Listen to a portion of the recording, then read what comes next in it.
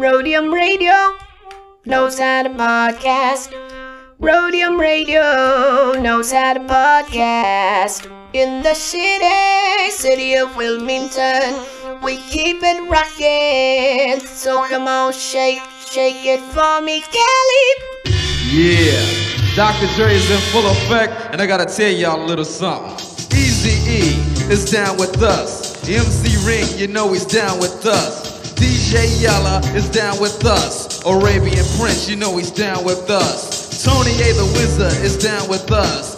JJ Fag is down with us. Timmy T, you know he's down with us. DJ Pooh Boy is down with us. Toddy B and Spade, they're down with us. My boy Ice Cube, you know he's down with us. I like to mention, so pay attention to where I'm from, Compton, but the tapes are from the Rhodium. My name is Dre, listen while I play. And by the way, I'm also down with NWA. Yo, Steve at the Rhodium is down with us. Slanging funky tapes, it is a must. We're number one. Welcome back, everybody, to Rhodium Radio episode 44. We're almost at 45. Wednesday will be at 45 with our very special guest. But before we get to 45, we got to complete episode 44. Before I introduce my next two guests, I got a couple of announcements I got to make. The Rhodium Mixtape documentary, since many of you guys are on lockdown and refuse to go outside, cool, no problem. We're going to come up with a quarantine coupon for the Rhodium Mixtape documentary coming out April 1st. Okay, so you guys get a discount if you guys punch in the coupon code for the documentary, 3 hours long. Once again, it's money well spent. 3 hours of West Coast hip hop history, which I like to say that it is the prequel to Straight Outta Compton, directed by me, filmed by John motherfucking Elkins. Okay. Other than that, we are all major media platforms, iHeart, whatever. And if you don't find us on all other platforms, let us know to make sure we put them on there. But we pretty much got everything covered.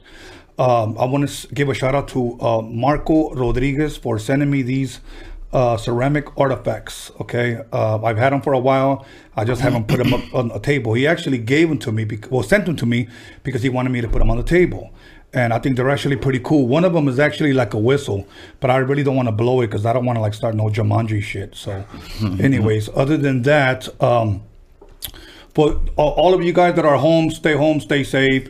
Cool, stock up on water and don't fight over toilet paper. Okay. Other than that, YouTube, Tony Vision, documentary. And without further ado, please allow me to introduce my very first guest, West Coast Gilly. Welcome to Rhodium Radio. Thank you. Appreciate you for having me here. How you doing, man? You good? Yeah, I'm always good, man. Yeah? Even when you bad, you always got to be good. Huh. You know, man. How was the drive over here? Shit, rainy as fuck. Oh, wait, am I allowed to curse? You can say whatever the hell you want. Oh, shit, my fault. Yeah, rainy as fuck, man. And I don't even like driving like that, so I was Miss Daisy on that shit. So that's probably why I was a little bit... usually I'd be earlier, but I'm cool. So are you a rain type of guy, or do you hate that shit? I mean, I fuck with the rain, but not like constantly. Like, I mean, it's cool when you want to chill inside, you feel me? But, you know... See, I'm a dude that I like to be outside. I love the sun. I love the heat. I don't like the rain. Like, I can't fuck with the rain. I know we need it, and people always preach to me, the rain is good, the rain is this, the cozy night. I don't give a shit. I don't like the rain. I like it because it be cold. Like, hot, I'm a sweaty motherfucker. I ain't gonna lie. So I be sweating and shit. Shirts be sweaty. Like, damn, bro, I just got out the shower. You feel me? Then you should be cut up, man. You got a six-pack? Hell nah. Nah. Man, you got to start working on that, man. I got a little... Nope, I ain't gonna lie. I got a note pack. Nope, hell no. What do you got, like a 2 liter or what? It's like it's a gallon. You feel me? Like I'm just trying to get it lowered to like something smaller. But we good. That'll work. I'm still good. You know what I mean? Healthy. Seen anything good on TV other than the negativity that we've been seeing? I don't watch like TV like that. I do, but it's like sports. But sports, well, fuck them shit's over with. TV ain't nothing but like all it is when it's scary right now. Like you know what I'm saying? Like it depends what you want to believe. Me, I'm cool. Like I'm music. I'm writing music and I'm doing music. You know, all this free time. Yeah. That Since you mentioned sports, what kind of sports are you a big fan of? Or like what teams? Lakers, Cowboys, Dodgers, Kings, shit. Everything LA except for the Cowboys is up. I don't fuck with the Rams, you feel me? The Cowboys, homie. No disrespect. And Right. I never did like the Raiders.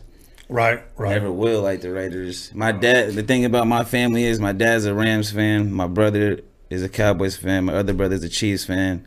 My mom's a Rams fan. I'm a Cowboys fan. So we all divided, and there be some talks in them houses. Yeah. That'll work. But, That'll work, man. So, you know what? Today's Sunday. How's your weekend been going? So far, so good, or? Yeah, I mean, same thing everyone else is doing, I guess. Like, sitting in your house, not really being able to do shit. Like, I skated the other day, but, it was like, it rained a little bit after. Now, when you say skated, not rollerblades, right? Nah, hell nah. Skateboarding. Like, Okay. Just, I don't know. I mean, no disrespect to the rollerblades and shit like that, but I'm cool on that. Okay. It's funny when people say quarantine. It's such a big ass word, You know what I imagine when the news says stay home, stay quarantined.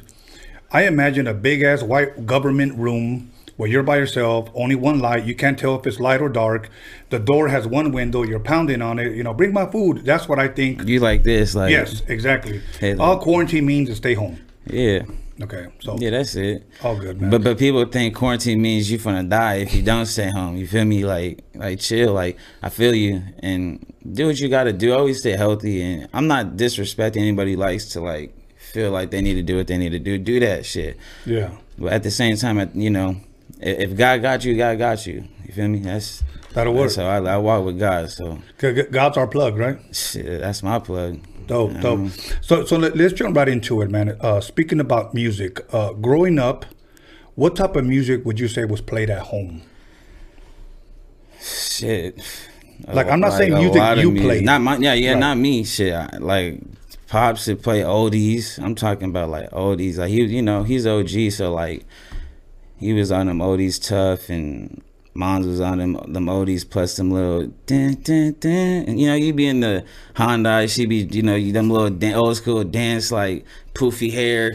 You know what I'm saying? When they used to wear them, what are them football player pads? Back in the day. Okay, like the shoulder pads. Yeah, them shoulder pad days. You okay. feel me? When the Yeah. ladies used to wear them with them spray, you know what I mean? All that shit. Like, Aquanet hair and all that. yeah, so stuff like that, oldies. Like, my pops would listen to rap too, like everything. My pops listen to everything, to be honest with you. Really? Like, everything. He used to be in the Marrow and just blast whatever you wanted. But mainly, when it was like family gatherings, it was like every weekend, it's oldies, you feel me? Motown, fucking shit. I can't even tell you who it is. So many different artists. I'm like, man. You know what's funny? I asked that question, but I never really applied to myself. Let me tell you what I mean. I always ask people what kind of music they grew up with. But I wonder if somebody would ask my kids that, what would they say? Because I played everything like from Led Zeppelin. I listened to you know what I'm saying? Zeppelin, The Doors, Black Sabbath, like, bro, if you're talking about like, but see, you didn't ask me what I played with, is what I grew up to. Right. But yeah, I understand what you did. That music you be talking about, man, that's in my blood, man. That's like a lifestyle. You feel me? So, Yeah, see, now, because I've listened to everything growing up, and my kids will hear everything, Yeah. whether it would be reggae, whether it be hip hop, whether it be Spanish, and sometimes even gospel music, because I used to love the way this guy's got down on the organ. Oh yeah, I used to love that 100%. type of shit. That's the thing about loving music. Yeah. You love the instrumentals that go into all that shit. You know what I'm saying? So now, where were you born? Where were you raised? I was raised in Gardena, California. Gardena, the Yeah. harbor area. Yeah, I guess. Whatever. That's how you want to call it. I call it Gardena, California. Yo, that'll work, man. That'll work. Call it what you like, but it's still part of the harbor area. Yeah, 100%. That'll work. 100%. And is that where you went to school? No, I went to school in Manhattan Beach. Okay. Yeah, my parents linked up with some people that would allow me to To use that address. use something. Huh. That'll work. Use That'll some type work. of hustle to get me in them things. But, Play any sports growing up? yeah, football, basketball. I Oh, tried yeah? baseball, but I wasn't really fucking with baseball. What would you better at? Football or baseball? Basketball. I was nice at basketball younger, but I was fat. I was like fat kid, but I was still nice with it. But then I got to high school. I'm like, damn, these kids is like, yeah, they in shape. I'm like, football, I just got to beat some people up on the line or, Right. tackle. So I'm cool with that. So I just stuck to football. Yeah. 'Cause You know, I love basketball though, and I love football. Those are my Yeah. sports forever. My son played a lot of football growing up, but and he likes basketball. But I always tell kids that are playing football, play basketball as well, because most great quarterbacks in the NFL and in that's college, footwork. It's a lot of yeah, it's a footwork. lot of footwork. So they Yeah. play basketball. They use 100. that basketball footwork. 100%. Shit, do ballet. Yeah, well, You know what I'm saying? Dude, that's what football players used to do back in the day. They used to do ballet so they can get that footwork. Like, you know what I'm saying? I didn't know that, but Yeah. I'll take your word for If it. Tupac can do ballet, why can't football players? You feel me? Okay, that'll work. I never heard that one about Tupac either. Yeah, So he you did. just brought revelation Yeah, to the a lot of Roadium things- Radio. Yeah, a lot of things. Yeah, he did that stuff. You can look it up. Documentaries. He said that. You know what I mean? Okay. And I hope I didn't. I hope I didn't make that up, or the documentary done did me dirty. You heard me? No, My bad, all good, Pac. man. I All good. fuck with Pac, so I don't care what he Okay, now, does. straight out of high school, what was your first job? It was in high school when I was working shit. Bay Club. I still work there too. Shit, I don't Okay. even know if they want me to say their name, but it's a gym. You know what I'm saying? Okay. I've been working there for a minute. I work all man. I'm like a person. I probably had like 3 jobs. You feel me? Like And why is that? You just always about the hustle or what? gotta be. If Yeah. money don't come, you know, I can't go to the tree and start snipping up 20s and 10s. I gotta. I got one right outside. Are you what? Hell yeah. Shit. Well, let me get a seed and I'll Yeah, we're gonna take clip some right during break. All right, I'm down. Yeah, but yeah, I just like to. I like money, man. You know what I'm saying? Because money helps me do what I gotta do to make CDs, get stickers, and you know what I'm saying, and studio time, and beats, and rent, and man, the list goes on. You know how He it said is. beats Yeah. and rent. You know how it goes. You know how Okay. it goes. You gotta pay for everything in this real. Nothing's free. Okay, now, let me ask you this question: who would you say, as a youngster, inspired you, or motivated you, or encouraged you to start writing? As a youngster, like when I was young, who Yeah, inspired yeah. me? Like, what was some of the music that you said, you know what? Like I said, I listened to before I actually really got into rap like that. I was in a punk band for a little bit. No You shit. feel me? Yeah, because like I said, I went to school by the beaches. You feel me? Yeah. And so I grew up to be able to see 2 different aspects of life. You dig what I'm saying? Yeah. That I never thought I'd be able to see, but I liked it. So I enjoyed it being a skater, punk, rock. You know what I'm saying? So I'm listening to Led Zeppelin, The Doors, Black Flag, Misfit, DOA, Creedence Clearwater Revival, everybody. Black Sabbath, you know what I'm saying? Circle Jerks, Guns N' Roses, like the list goes on. I'm listening to that shit every day. Every day I was listening to that shit, and Wow. because there was a point where I stopped listening to rap. Because like when I was in elementary school, middle school, it was No Limit days. It was like Death Row days, and every time my parents didn't give a fuck about me having them CDs, but then when I take them bitches from school, they be taking them. Right. What you listen to this at? Yeah, my mom. So why you care? My mom let me. But they would take it. You feel me? I had to go get that shit again. But that was like real music to me. For some reason, I kind of felt like music died off at some point, where it just wasn't relatable to me at that moment. You feel what I'm saying? When rock and roll was as how I was living my life, and Okay. how, like I said, music isn't just something I listen to. It's like a lifestyle to me. You feel me? course. It's got to be something that I can feel from my soul That'll work. and love to wake up to. You know what I'm saying? That'll work. So, So what was some of the first rap groups that you were listening to as a youngster? same shit every West Coast kid would listen to. Like? Tupac, you know, NWA. But I'm gonna keep it real. I'll be on like some a lot of South shit, like No Limit shit, Hot Boys, Cash Money shit. Like if you listen to my flow, it's kind of New York shit, Jay-Z shit, like Yeah. a lot of New York shit. Like, to be honest with you, West Coast is just, you know, everybody, like, you know, all the greats: Snoop, Warren G, Quick, Mac 10, Ice Cube.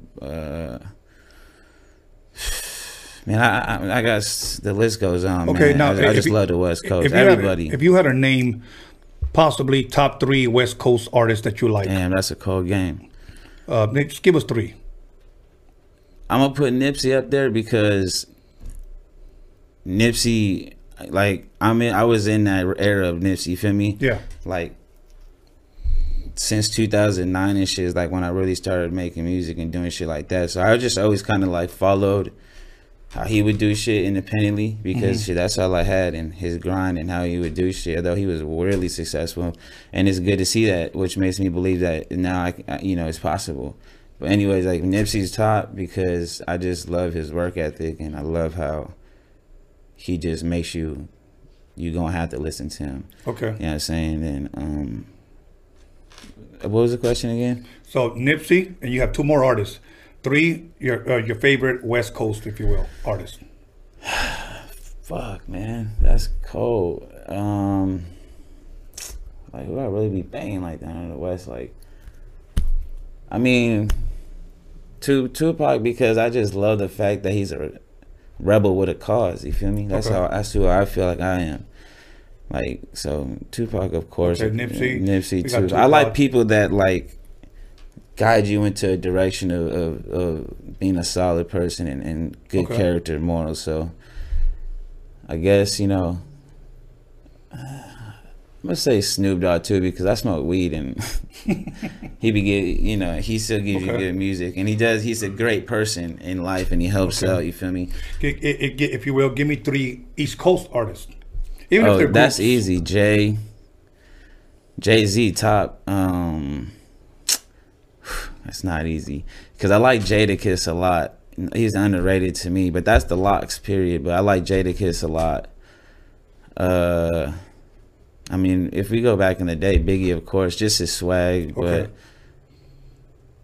like I said, there's a lot of East Coast. Anybody from down south you care to mention? Oh yeah, I mean, I fuck with back in the day. I fuck with you know, the whole No Limit for sure. That Cash Money, you know, Jeezy, of course, Jeezy, T.I.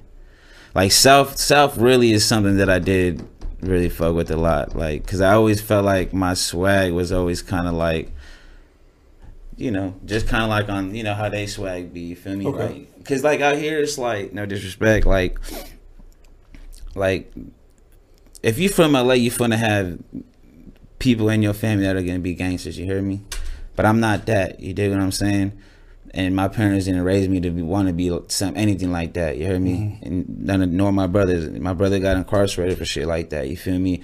I had homies that shit happened because, you know what I mean? So it's like I never would wanted to be that. So I liked it. You feel me? But I like music that I'm an entrepreneur. You hear what I'm saying?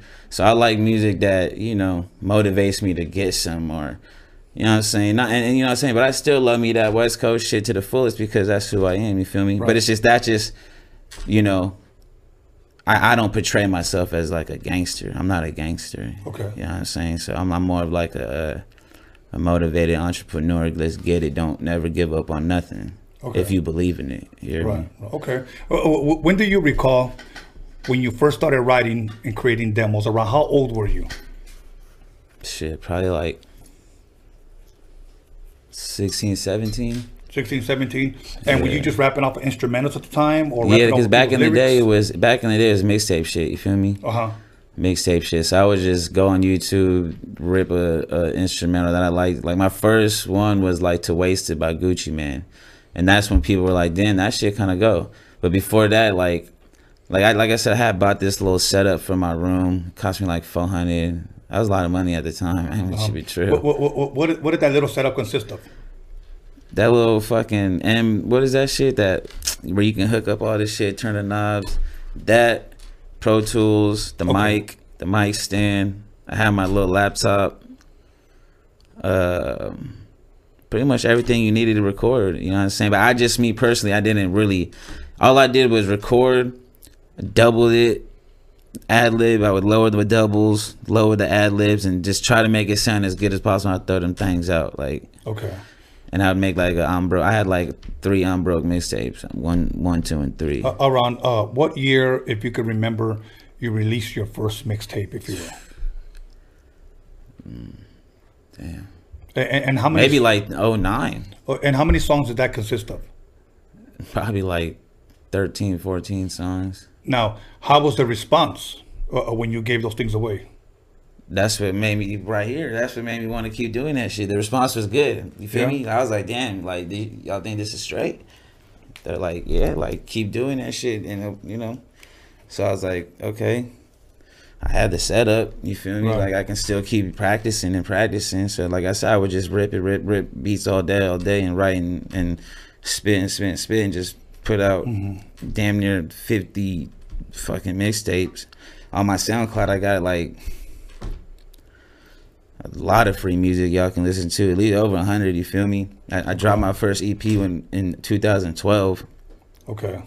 So like I said, I was just making music, like just getting out there, like, and people just kept on, like, I would never get like, damn, you fucking suck, or stop doing this shit. It's like, oh shit, like you kind of good, like, so that just gave me my confidence, you know what I'm saying? But even if I did get a couple of those, it's like, well, the good I'll be a little sorry shit, so I'm gonna keep doing this shit. Like, You know, it's funny because I posted those flyers on the YouTube story, okay? And it's not Facebook and it's not Instagram where the most shit talkers are. It's on YouTube. That's where they all show up. yeah, that's 100%. You know, because anybody could be anybody. There could be a guy that calls himself Pancho, or there could be fucking They can be El Diablo, bro. El Diablo. It could be Shit don't matter whoever, to me. and they'll go on there and they'll talk shit. I like to call them that. These are the shit talking owls. The reason why they call them owls is because they always put who. Yeah, who? Yeah. So all I do is just comment an I ain't owl gonna lie, I emoji. replied to them shits. I saw that. I saw say that. it's no who, it's West Coast Gilly. Yeah. Like when they say you just bringing on these people, like just whoever.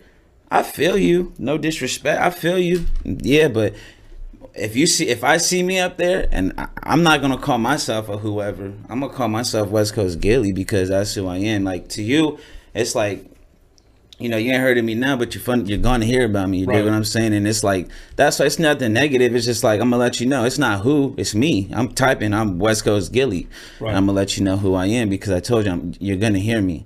And the thing is, you know, you ain't gotta jump on board now. But the thing is, when people start jumping on board, you gonna look and be like, damn, what's going on that cruise? You might want to jump on now. Right. But and I'll be like, come on, because I told you I'm West Coast Gilly. I told you that before. I'm not gonna be mad at you because you don't know me now. Right. You know what I'm saying? I might be a nobody you do, but in my eyes, and in any rapper's eyes, you better be a somebody in your eyes. Yeah. Because if you don't, if in this game, if not, keep that shit pushing. Yeah. You know what I'm saying? Believe in yourself. You know, let me share with you a little story, okay? What encouraged me to do this was, you probably heard me say this plenty of times. That's what this documentary is about, that we call documentary, about a Japanese man. He used to sell in Gardena at the Rhodium Swap Meet. Okay, that's where it all started. That's where we got Rhodium Radio from the Rhodium Swap Meet or Open Air Flea Market or whatever. Yeah, I you used to want go to to Rhodium all the time. Okay. This shit was Now, lit. Here's the thing about him. Not only did he support like artists that had record deals at the time, but also supported a lot of independent artists. 1,000. So I took that mentality that he had and brought it to this podcast platform to give everybody an opportunity, whether you have a major record deal and you want to come on here, or whether you're an independent artist that nobody's heard of. Keep in mind that everybody from NWA to Young MC to Tone Loc to Mellow Mayonnaise, all of these guys at one point were independent artists. How is she gonna start? Exactly. Yeah, But man. now the thing is that you have people that Aren't patient. exactly. They want the NBA player. I Exactly. don't want to see the college player. And I'm like that, and I'm like that with basketball. I don't want to see the college player. I want to see you playing the NBA. I feel that. But at the same time, if I'm the college player, I'm going to be like, yeah, I'm going to show you why I'm #1 draft pick next year. You feel me? Mm-hmm. And now you're going to know who I am. Exactly. And that's, you know, like I said, I can't be mad at people who yeah, you're not going to know me. Right. But the thing is, how you going to know someone if you don't know them? Right. You got to try and get to know something about them. Do your research. Listen to a song. You know what I'm saying? That's why it's called history. Yes. Research that shit. Absolutely. You got to start somewhere. And the thing is, you're always going to have people critiquing. That's fine. It comes with the territory. I love it though. You know, I love and it that's though. good. Because it's like, you know, I don't even get mad at that. Critiquing is like, cool. I'm an artist. I'm gonna do it. I'm pretty sure like Picasso wasn't like, damn, you told me I'm gonna do this shit. Mozart wasn't like, nah, bro. People like, if you're an artist, you do it. You're gonna be an artist. You know what I'm saying? If you let something influence you, it's like, well, now you're doing what they want. You know what I'm saying? You're not doing it for yourself. I do everything for myself with this music. Right. And like I said, if you want to come along and you like it and we going through the same thing and you understand what we talking about and we both, you know, it's positive and we good, let's go. If you don't like it, hey, I'm sorry, man. Maybe the next one you'll like. Right. If not that one, then, hey, you know. Well, that's a good mindset to have, you know. When you first started releasing your first mixtape, did you have a problem or coming up with a good rapper name? Well, no, because like before, like I was Gilly. Like every on the block, I'm Gilly. You know what I'm saying? Or you know, they used to call me Gilly Hustle because you know I like to get money and play dice and do shit and do shit like that. But nah, man, I was just always Gilly. So I was like, man, Gilly. But then I would look like people try to look my shit up. Gilly be Gilly the Kid, Gilly the Kid. I'm like, nah, man, we can't have that no more. So I put West Coast in front of it.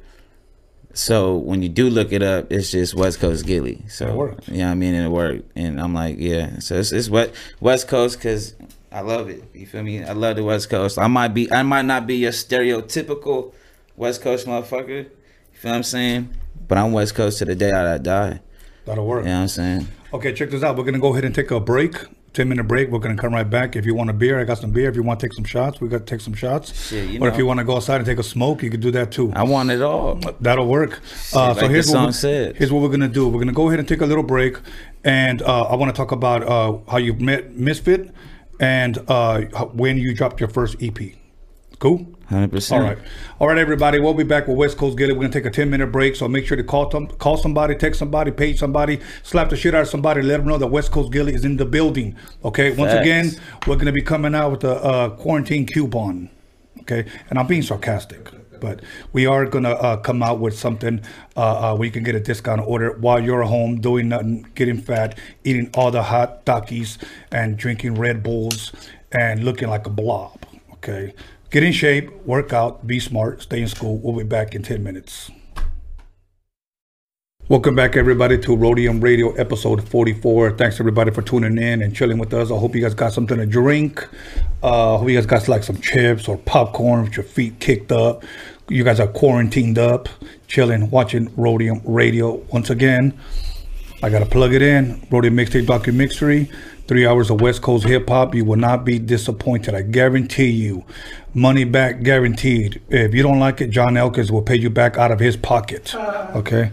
So let's go ahead and continue with West Coast Gilly in the motherfucking building. Hello. So I got you a little shot. I got you a Corona without the virus. Hope you enjoy. You had a little puff outside. You feeling good? Oh yeah, I'm always feeling good, man. I'm always feeling good, man. That'll work. Okay, so now you dropped, if I'm correct, a couple of mixtapes on your own.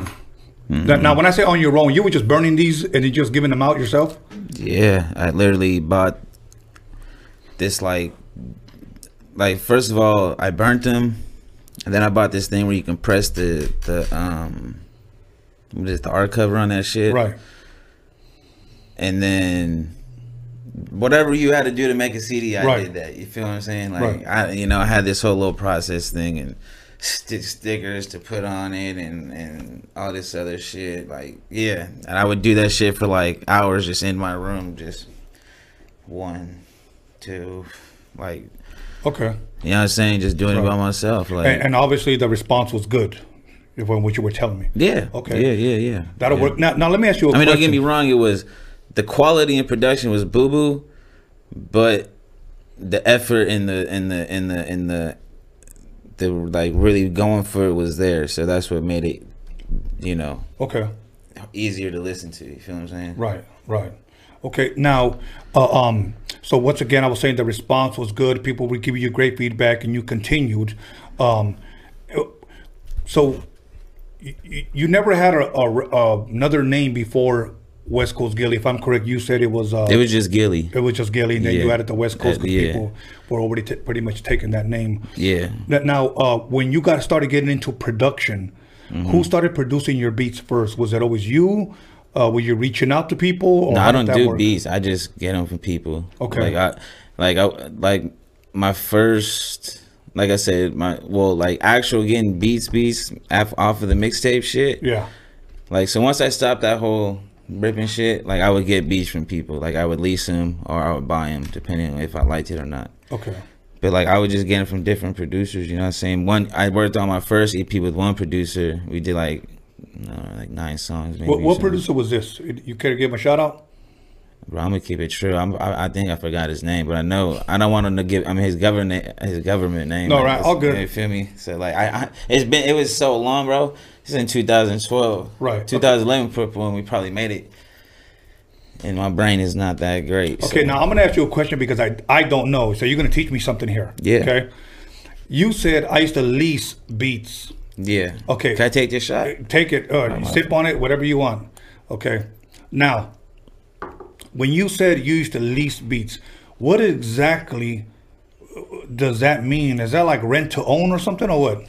So like when you lease a beat, you can pay them from like whatever they want, 10, 15, 20, 30, 40, depending on how the beat is.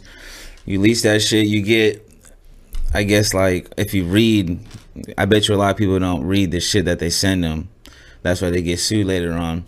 But if you read what they say, you only get like 10,000 streams, 10,000. You know, you only get limited shit before you have to start paying dude.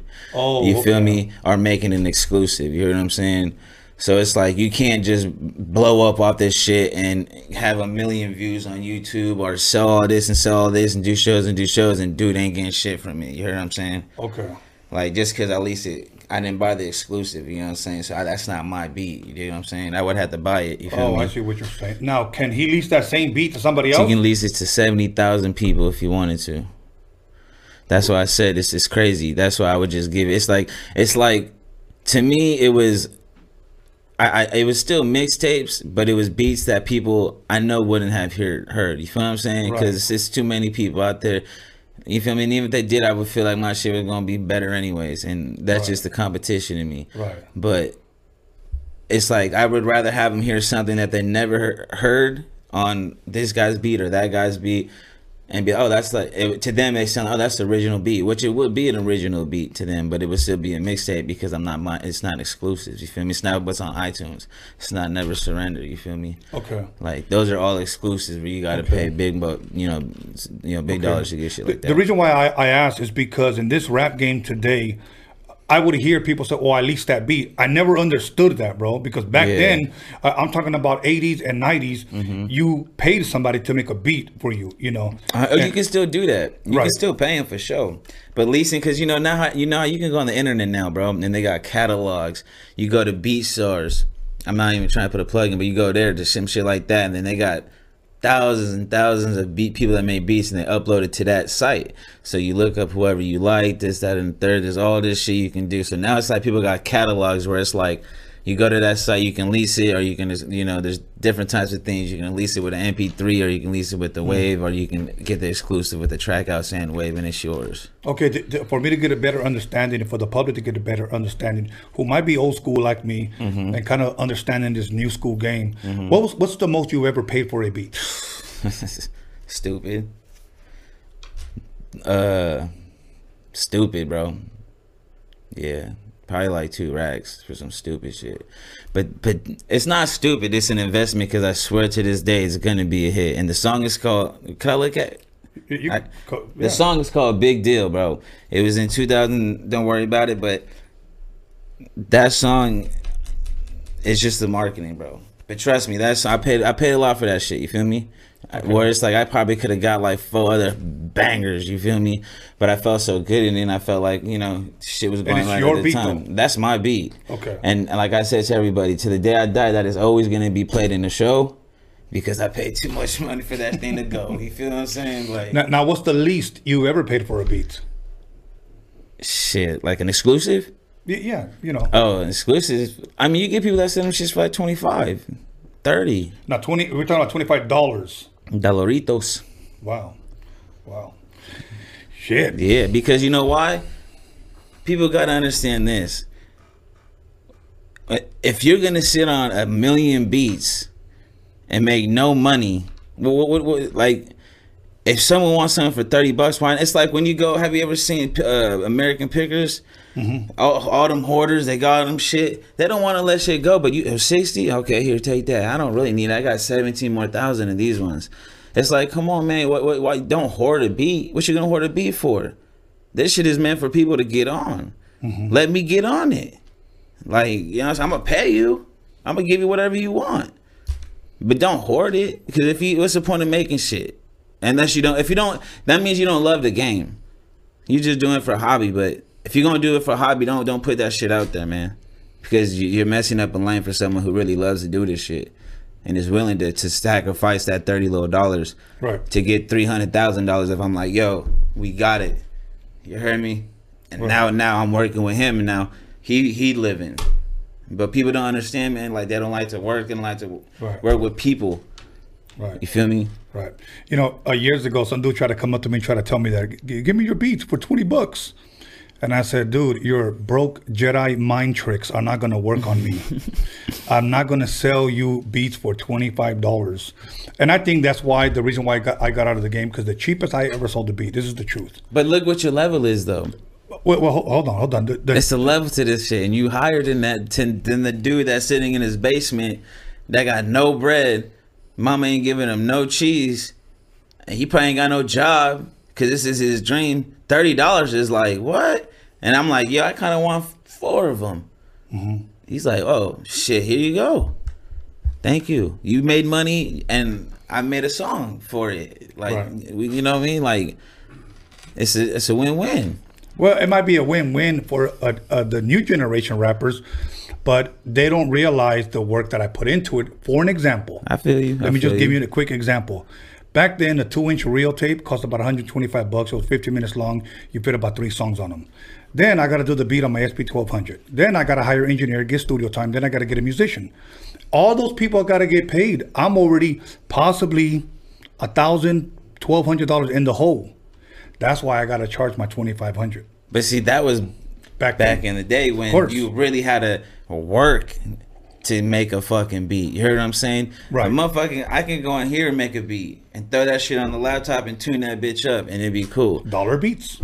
There you go. But them dollar beats, if you work them right, can make you $100,000. And now to this kid that I got that beat for $20. Thanks, bro. I appreciate it. Now I'm gonna keep fucking with you. Now, since you were solid to me, I'm gonna be solid back. Here's 5,000. Instead of that 5, you want 5? Here's 5,000, bro.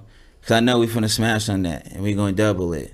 So it's like it's help people, like just help. Well, I'm down to help people. Good deeds will come back to people that help. Because unless you're like, don't work with greedy people. I'm not greedy. You feel what I'm saying? I'll pay if people want. Like I said, I paid for I paid 1,000, 800, 500, 700. Like, you used to ask me the least. I paid the least was 25. I'm not gonna be mad at that. I like to be 25. Right. I can have it. Thank you. Yeah, I'll take it. That'll work. You know what I'm saying? But like I said, I'll pay because I understand the grind. Right. As an artist myself, I have to pay a lot of money to get to where. Right. To even step in that booth, then spit. You feel what I'm saying? Like, yeah. I got to get the beat. Then I got to get the exclusive. Right. Then I got to go to the studio, pay for hourly time. Then I got to pay for mix and mastering. Then I got to pay for putting that shit on, whatever it is. I got to pay. And I might get $0 out of that shit. But you know what? You love the music. I love the music. So tell me, when did you first meet Misfit Soto? Last year, probably like 7 months ago. Yeah, through my primo, like, and yeah, he's Misfit, man. Like, I'm gonna keep it real, bro. He's talented, dog. Like, and this ain't on some, like, you know, it's like on some real shit, bro. Like, that's why I fuck with him. You feel me? Right. Big time. I see the talent in him. Right. It's tremendous. It's not what your average, whatever you think his average is, bro. That's right. Not it. You heard me? Like, I know his limits, and it's stupid. And that's why, like, I be telling them, bro. We all be telling them. I be getting, like, and he might not even like it. He might be, man, shut the fuck up. But I had to do that because when I see something that I feel like someone has, I don't give a fuck. I'll be annoying to tell you that you got it, bro. I just want you to really see it. Like, you have just, that's you, bro. Well, I'm gonna tell you something, okay? First time I ever heard of you, it was just as of recent when that video first came out that you did with Misfit in front of that liquor store. What was it called? Ball Out. That one right there. Yeah. That one. I really, really liked it because my boy Alex was always talking about, you got to get West Coast Gilly. You got to get West Coast Gilly. That's why I fuck with Alex. Yeah, he's on the come up. He's on the come up. This guy believes in a lot of different artists, but there's only a few. 1,000. There's only a few that he's really, really pushed, and one of them was you. Okay, you got to check him out. So he will send me shit all day long. He'd be getting annoying as fuck, but he'd be blowing me up, sending me shit. But I love the dude. And then I came across that one with you. And I was like, this shit right here. And I'm going to tell you why I liked it. Because it was different. Okay. And everybody in here knows me that I like different. You weren't rapping like, I even asked you, do you consider yourself a rapper? Because I thought it was almost like a rap singing type of style. Yeah, 100. You know, and that's what sets you not necessarily better than anybody, but different from everybody. And I like different. Yeah. And with Misfit on there, I just thought it was a dope collab. That's what I tell him, man. Look, and it's no disrespect, and it's not even about being cockiness. I always tell Misfit, bro, if we get on the beat, bro, it's like Kobe and Shaq, bro, because what we have is real vision for real music. It's not just some like butter up, let's just make a song. Nah, bro, like we can really make something dope. You dig what I'm saying? Yeah. Like, because like I said, bro, it's like the lane that he has so many different lanes, and I can drive in all of them lanes, and so it just makes it that much easier. You know what I'm saying? And when you can collab with someone and have a good connection in the studio, and not, you know, no arguments, not everything just Gucci, you straight, bro. All you can make is good music. Right. But like I said, I always tell him, man, like, he got it. He got it. Oh. Yeah. Now let me ask you something. It's something that we were talking about during the break. You being a Chicano from the Harbor area, from the city of Gardena. Yes, sir. Okay. Did anybody ever, I guess without ever even listening to your music, but knowing you were Chicano, ever say, hey, are you a Chicano rapper, or confused you with a Chicano rapper? No. No one ever confused me with the Chicano rapper, because they wouldn't even, if I were to show them a rap, they wouldn't even know it's me. They'd be like, oh, are you black? This sounds like a black person. I'm like, nah, this is me. I'm rapping like this. What? You sound like, yeah, like, what you mean? What is that? How does a black person sound? I don't understand that. I just rap. But I don't like Chicano rap. Like, I understand how they do it too. You feel me? But that's just, I was, you know, I don't hate on it. You know what I'm saying? That's you know, that's just their lane. I'm not, you know, I don't want it to be confused of me trying to take a lane that they already established. I'm just trying to do me, and you're on your own lane. That's it. You know, it's funny. I'm glad you said that people would say, what, that's you? Like, I would have thought you were black, if you will. 100%. People would have thought that. You know, it's funny because at one point, and I say at one point because I'm not there now. I can be, but I was a good, really, really good DJ, cutting and scratching. Nobody would have ever have said back then, wow, you scratch like a black guy. Montawi. You know, nobody would ever say. They just say you nice. You dope. Okay? You nice with it, bro. Right. So I just think sometimes when our people have talent, they almost say two things: Chicano rapper or you want to be black, and it's 100, not. 100. If you're talented, use it, flaunt it, work it. You know what I'm saying? We human, dog. You know what I'm saying? If I'm like, what am I gonna say? Like, yeah, I'm Hispanic, I'm Mexican, bro. Like, but I'm a fucking human being. You heard what I'm saying? Like, I don't understand, how does a person talk? How does a person walk? How does this race talk? How does that? Like, it is like where you from is where you from. Right. Like, you pick up what's from your surroundings. You dig what I'm saying? Yeah. Like, if you a human being, you're a fucking human being. Ain't no one got it. Like, a Mexican can talk like a so-called white guy. A white guy can talk like a Mexican. But what's the stereotype of that? Well, how am I? Oh, the last what's the fuck? Is that how I'm supposed to talk? Because I'm Mexican? Like, nah, bro. You know what I'm saying? Like, just because I'm Mexican don't mean I have to sound a certain be way. These things that you think. I don't gotta wear high socks with Dickies and flannel shirts and, you know what I'm saying? No disrespect to that. I'm not a gangbanger like that. And no disrespect to that. You feel me? It's just no disrespect to nobody. But that's just not me. And I don't want you to stereotype me as what you think this person has to be. You feel what I'm saying? Because there's no truth in it, bro. Right. Because at the end of the day, we from where we from, and we get it from our neighbors. Right. And our cousins and other, you know what I'm saying? Everyone's a fucking wannabe. I'm keeping it real. Everybody want to be. It's just like, who do you want to be? Mm-hmm. Do you want to be a leader? You want to be a follower? Okay, and who do you want to be? I'm a leader. That's right. That's good. That's not who I am, a leader, because I'm trying to move you into the right way, direct you into the right positive way. You know what I'm saying? I don't want you to think you have to be stuck in this Dickies and Cortez, and when you can really be a fucking scientist, a doctor. You know what I mean? Like, you can be these things that people might say you can never be. No, why is that? Right. You're your own brain. Just use it.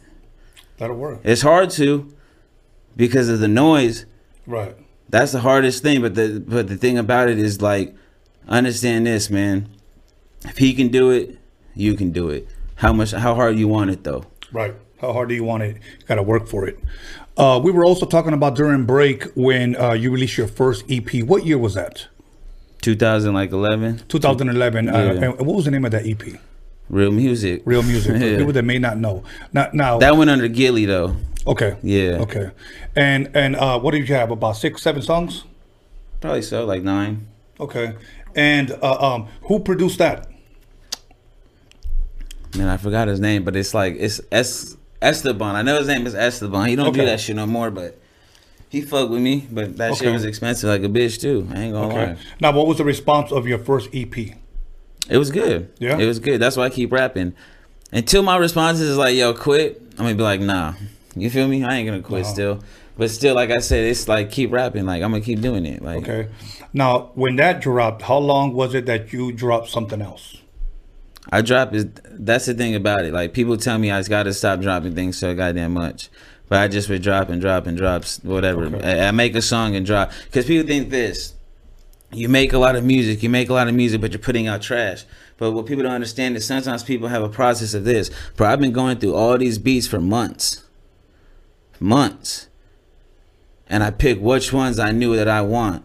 So I made a song to each one of these things for months. That can be 16 songs I wrote in 2-3 months. It just so happened to be, it took me 3 days to get that song out because I'm ready and prepared to go to the studio and make this shit work. Right. You dig what I'm saying? Yeah. So it's not like, oh, don't know. It's like, don't put out a lot of music, but put out a lot of music that you've been working on and been putting pressure on and real wisdom and shit like that. You feel what I'm saying? Like, put out music. Just like beat makers. Look, put out beats. Let people rap on them. You know what I'm saying? Because at the end of the day, like, we're all gonna benefit, man. Everyone benefits if you come together. You dig what I'm saying? I believe that. If you're gonna tell me 2 brands are better than one, why can't 15,000 brains be better than one? You know what I'm saying? Good brains, depending. There's always one Ron Apple. I can feel that, but at the same time, you know what I'm saying? If we all work together, it is what it is. Whatever rap, Chicano rap, you would trap rap, self rap, fuck it, work, man. Let that shit go, work. Why not? What do you got to lose? You know, let me ask you a question. And do you write all your own lyrics? Hell yeah, that's what I pride myself of. Okay. Yeah. Now, how do you feel? Do you look at an artist differently if, let's just say, an artist without mentioning their name that you might have looked up to? No. And then you find out. I already know you're talking about. No, hold on. I'm not going to mention no names. Okay. Just say any artist, whether it be East Coast or West Coast, and you find out later on that he just had a bunch of ghostwriters. 100. Would you lose respect for that guy? No, because you got like you got to understand everyone has ghostwriters in this game. You feel me? Okay. If you make a hit, you make a hit, man. You made that song. I know it was in your bars. Some people respect it. Me personally, I'm not gonna sit and be like, man, bash him and shit. But I'm be like, yo, that's like, I don't do it. I don't do that. You could. It worked. You feel me? But I respect the game. It depends how much you respect the game. You feel what I'm saying? I respect it. I will never, ever in my life have a ghostwriter in my life. But if you have it, you know, bro, everyone has ghostwriters. You know what I'm saying? Dre had ghostwriters, and look at the Chronic. What would that shit do? Would you ever get offended if somebody walked up to you and said, hey, man, I want to write for you? I want to get offended. I'd be like, nah, I'm good, though. Thanks, though, dog. I'd be like, nah, I'm straight. Thank you. I'd be like, but if you need help, I can get you if you want. Like, I don't mind ghostwriting for people. Okay. You know what I'm saying? That's an extra. Ghostwriters probably get paid more money than the artist to keep it true. Sometimes if they get paid. They're gonna get paid. I mean, because I know Drake had a bunch of ghostwriters, and a lot of those guys never got paid. So But you know, that's a Cash Money thing. Now I'm just Right. playing. I love Cash Money. Cash Money, they what's up?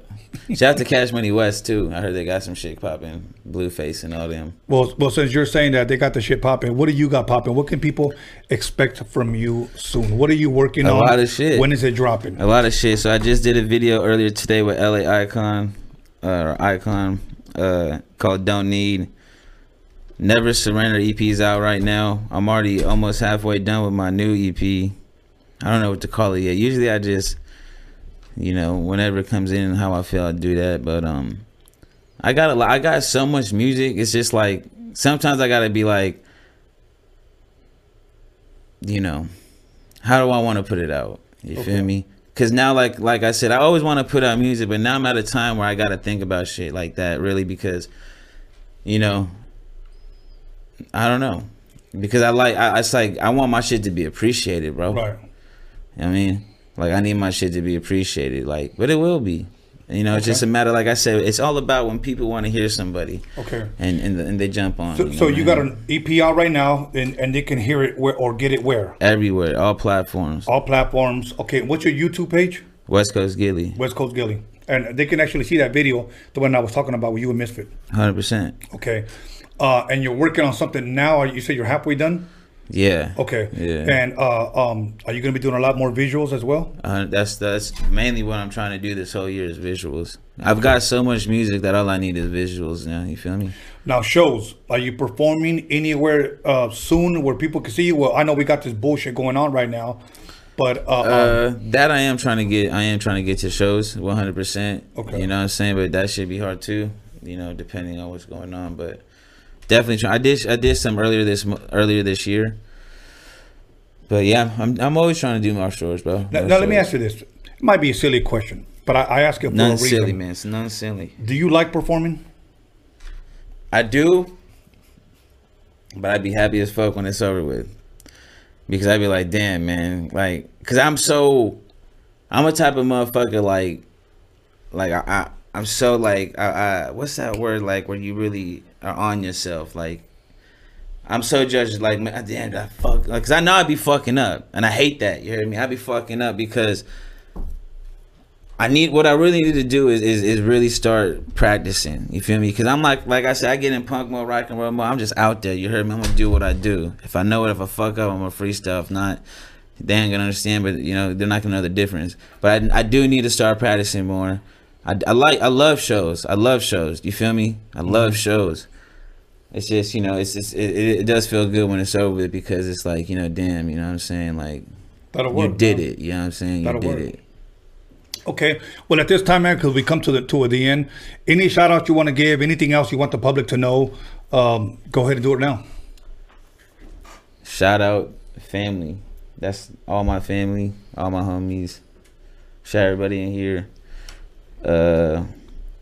Shout out everybody that's, you know, chasing their dreams.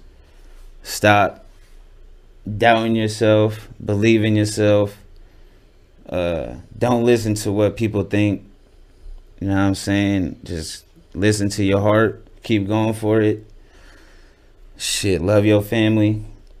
And shit, be you to the fullest, man. That's it. Like, you know what I'm saying? Everything positive, bro, because, I mean, that negative shit ain't gonna get you nowhere. That's it. That'll work. West Coast Gilly, y'all. Be looking out for him. You can reach him on his Instagram. That's up on the screen. If I'm correct, you're also on Facebook as well. Yeah. And YouTube. And once again, you can get his music on all platforms. So once again, be looking out for his new stuff. Go check out that video that he did with Misfit Soto on YouTube. I thought that fucking song was dope. Check out everything. WestCoastGilly.com. West Coast, Google West Coast Gilly. Everything. Just check it out. Check it out, man. Let's check it out. Let's all fuck with each other too. Like, let's all make moves with each other. And no matter what you do, any type of rap, let's just make music and make the best music that we can. That's it. That'll work. Okay, everybody, check this out. We're gonna go ahead and go to break. Rhodium Radio episode 44. I'm about to go fix me a michelada. Probably take a shot or two with my next guest. You guys are gonna want to tune in for my next guest. Call somebody, text somebody, break a bottle over somebody's fucking head, and let them know that Oak Creep is in the motherfucking building. OC, Orange County, City of Orange, stand up. We'll be back in 10 minutes. Welcome back, everybody, to Road and Radio episode 44. And somebody asked, why are the breaks so long? See, because that gives you a chance to go take a crap, go make some nachos, make a michelada, you know, clap some cheeks, something like that. You know what I'm saying? But anyways, I saw people commenting negative, positive, keep it up. That shit is fucking hilarious, seriously. Thank you for tuning in. And once again, the Roadium Mixtape docu-mixture, you won't be disappointed. I know somebody's probably saying again. Yes, again. Okay. But you know what? Before I introduce my next guest, let me say this. I got so much love for Orange County, for the city of Orange. Okay. And my next guest is somebody that is very, very well known in the city of Orange. And I'm glad that I have him here in the Harbor area, my neighborhood, the city of Wilmington, representing Orange County. So without further ado, please allow me to introduce OC Creep. How you doing, my brother? What's good, Tony? How you doing, bro? Well, you know what? I'm trying to hang in there because I already said it, and I'm a party pooper. I hate the rain. Yeah, the rain sucks. The drive over here really was awful. Did you guys have to go slow? Yeah, a few times I think we hydroplaned, you know? Uh-huh. And we had to hit the brakes a little bit, try to stay in the middle of the freeway so we didn't spin out and shit, you know? No shit. Yeah. Well, that's what usually happens when you're drinking and driving. So. Well, you know, it was minus the alcohol this time, though, you know what I mean? Okay. That'll work. So, you know what? My boy West Coast Gilly was here, and I asked him a couple of questions as far as seen any good movies lately, man. Oh, I constantly watch movies. I'm a big movie buff. So Same here. I'm watching about 3 or 4 movies a day if possible. Last movie we watched was Fantasy Island, the new version. Really? Yeah. Where's that at? Is it Netflix or something? Or No, Fire no, Stick? it's actually out in the movies right now. Oh, no shit. We went out to Riverside to the drive-in over there off Mission, I believe, and we watched. It was a new version of Fantasy Island, but it's more of like a horror movie now. Instead of like you know, Tattoo and Mr. Rourke and all that shit, they have old boy from Narcos who played Kiki Camarena. Was it Peña? Yeah. And he played Mr. Rourke in that. Shit. Yeah, so it's more of like a horror movie type vibe. You know what I mean? Fantasy Island. Damn. Who plays Tattoo? They don't have a tattoo in there. For real? Yeah, it's some chick. Basically, she did a tattoo, the plane. So, yeah, it's not the same. You know what I mean? But Well, I would say I would rent it, but there's no more video stores. Yeah. So I would have to wait till it comes like either on a Netflix or Amazon. Fire Stick, Fire Stick. Morph TV or something like Yeah. that. So and you said drive-in. Yeah, driving. We did the Damn. driving. You took it back. Yeah, I mean, because you know, social distancing, all that good Wow. bullshit. You know what I You mean? didn't hide anybody in the trunk, did you? Actually, we hit one of my sons. For real? Yeah, so we didn't have to pay like extra $9. You know what I mean? Dope. Because you could save that money to buy a pizza. Yeah, exactly. You know what I mean? That's dope. Hope he enjoyed the pizza. Yeah. You know, I remember one time my brother, because I got 5 brothers. One of my brothers threw 3 of us in the trunk, and he drove in to the drive-in by himself, like if they were really going to believe that his perverted ass was going to go to the drive-in by himself. Okay, really? What are you going to do by yourself, homie? Yeah, You no know? shit, huh? So, but anyways, other than that, you watch a lot of TV or no? Yeah, I watch quite a bit of series. Well, you know, I stay up on everything pretty much. Yeah, you know, yeah. stay up on pop culture. Are you one of those guys that stays up like late at fucking night watching TV? Yeah, pretty much. Me too. Yeah, I'm one of those guys. I stay Me up too. all night watching all kinds of shit. You know what I mean?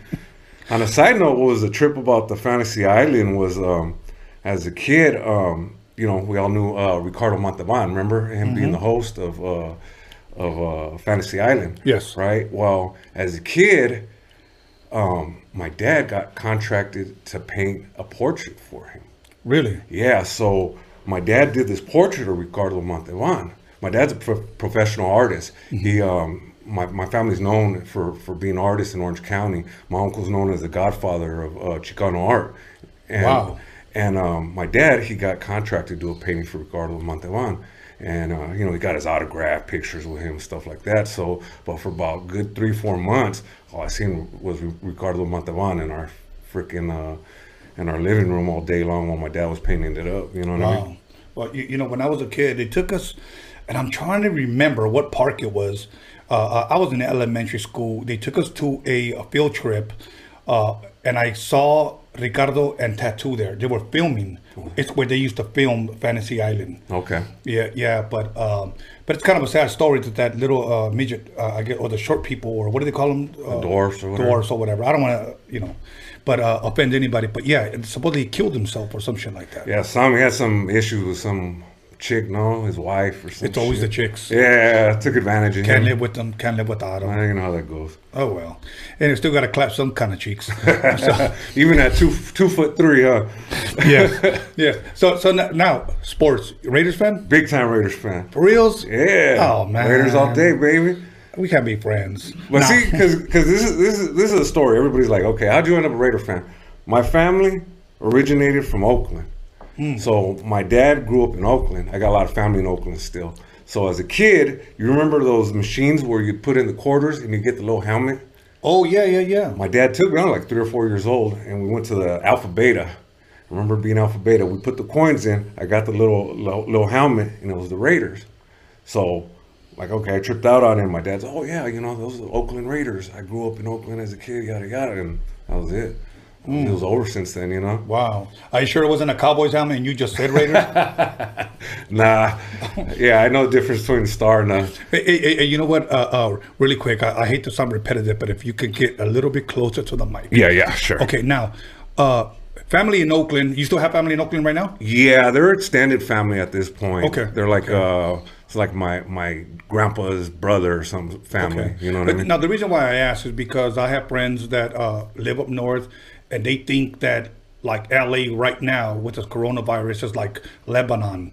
And I'm like, no, dude, it's cool. Yeah. So how is it over there? Have you kept in contact with them? I don't really have that much contact with them. I have a cousin I met barely for the first time. Okay. That his section of the family is the ones from Oakland. Okay. And but he talks like they have get-togethers and stuff like that. But they're like real extended, so Okay. I don't really talk to them that much. All right. You go to a lot of Oakland Raider games? I did in the past, but not as many as I should have. But now that they're in Vegas, Right. it's on now. Now, how does that sound? Las Vegas Raiders. Well, I mean, you know how Raza does it. First thing they're gonna say is Las Vegas or some shit. You know what I mean? So, Yes. Well, we're It is what it is. Yeah, we're quick to. Yeah, I got Las Vegas hanging. You know what I There mean? you go. So There you go. That's a good comeback. Huh.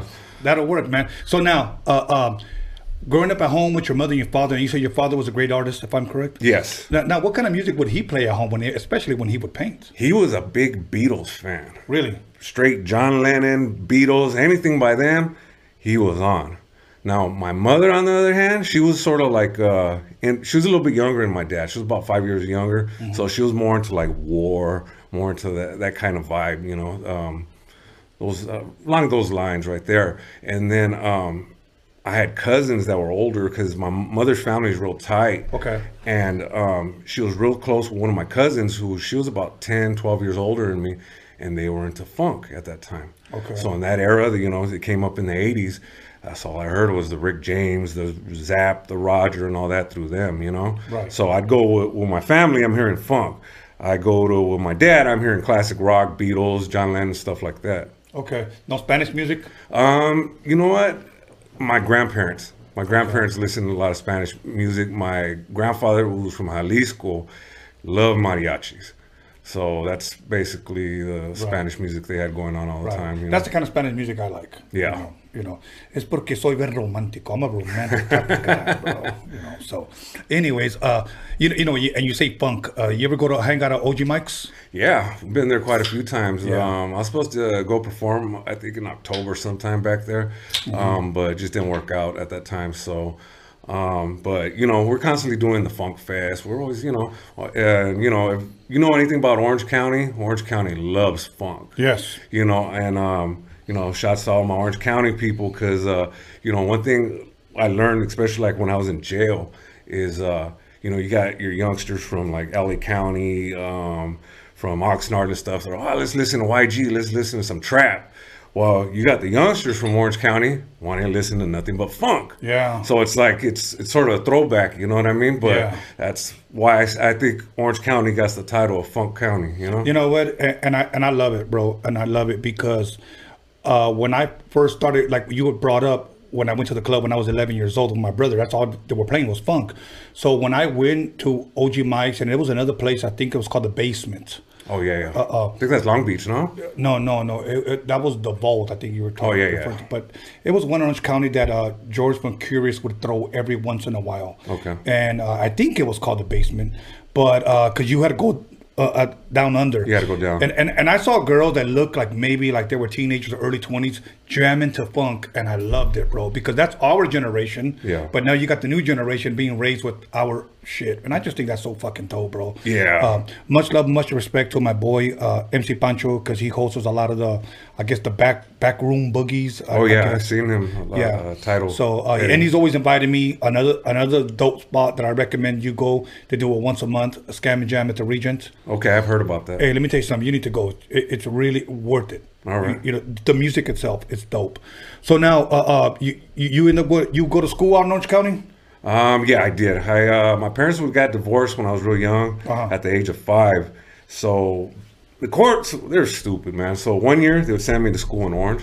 Next year they'd send me to school in Santa Ana, where my mother lived. Okay. So I was constantly bouncing back between Orange School District and Santa Ana School District. So I did in elementary, I did Cambridge Elementary in Orange 1 year, and then Washington Wildcats in Santa Ana the following year. Okay. So it was a trippy dynamic, but that's why I know so many people. You know, I constantly bounced back between Santa Ana and Orange. Okay. And what high school did you attend? I ended up going to Orange High School, and then I ended up getting rolled out of there for inciting a riot. And they sent me to Richland High School. Wait, say that again. You got kicked out of there for what? Inciting a riot. What the hell was that all about? Like, oh, well, basically it came down to I got in a fight with this dude, right? Okay. And he was some Crip from Tustin or something, and it became racial. Okay. So, you know, we got in a fight. Later on, one of my boys started joining off to one of his boys. So all the blacks basically went with the blacks, all the Mexicans went with the Mexicans. And there was going to be this big old thing. And I happened to walk into it coming to school early in the morning. And I seen the situation. I walked away from it. And the teachers were like, hey, what are you doing? You must have had something to do with it, because I had just gotten in a fight with this guy. Right. Well, next thing I know, they're rolling me out because they said all those groups grouping up was about to, I guess, make a riot go off.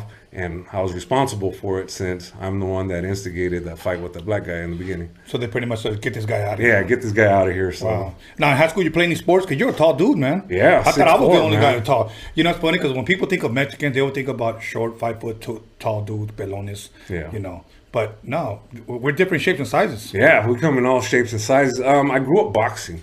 Okay. I had an uncle who was a professional boxer in the 50s. Our family, basically all the cousins and sons and all that, grew up boxing. We would enter tournaments, box, stuff like that. Southpaw or no? Not conventional. Okay. Yeah. You know what's funny? I'm right-handed, but I always fought southpaw. Hey, that's Bruce Lee's method. Bring your strongest hand up. That was me. I was knocking motherfuckers out with jabs. But that was back in the day. I'm an old man now. Yeah, I'm in the same boat. But yeah, and then in high school, I played football and stuff like that too. That'll work.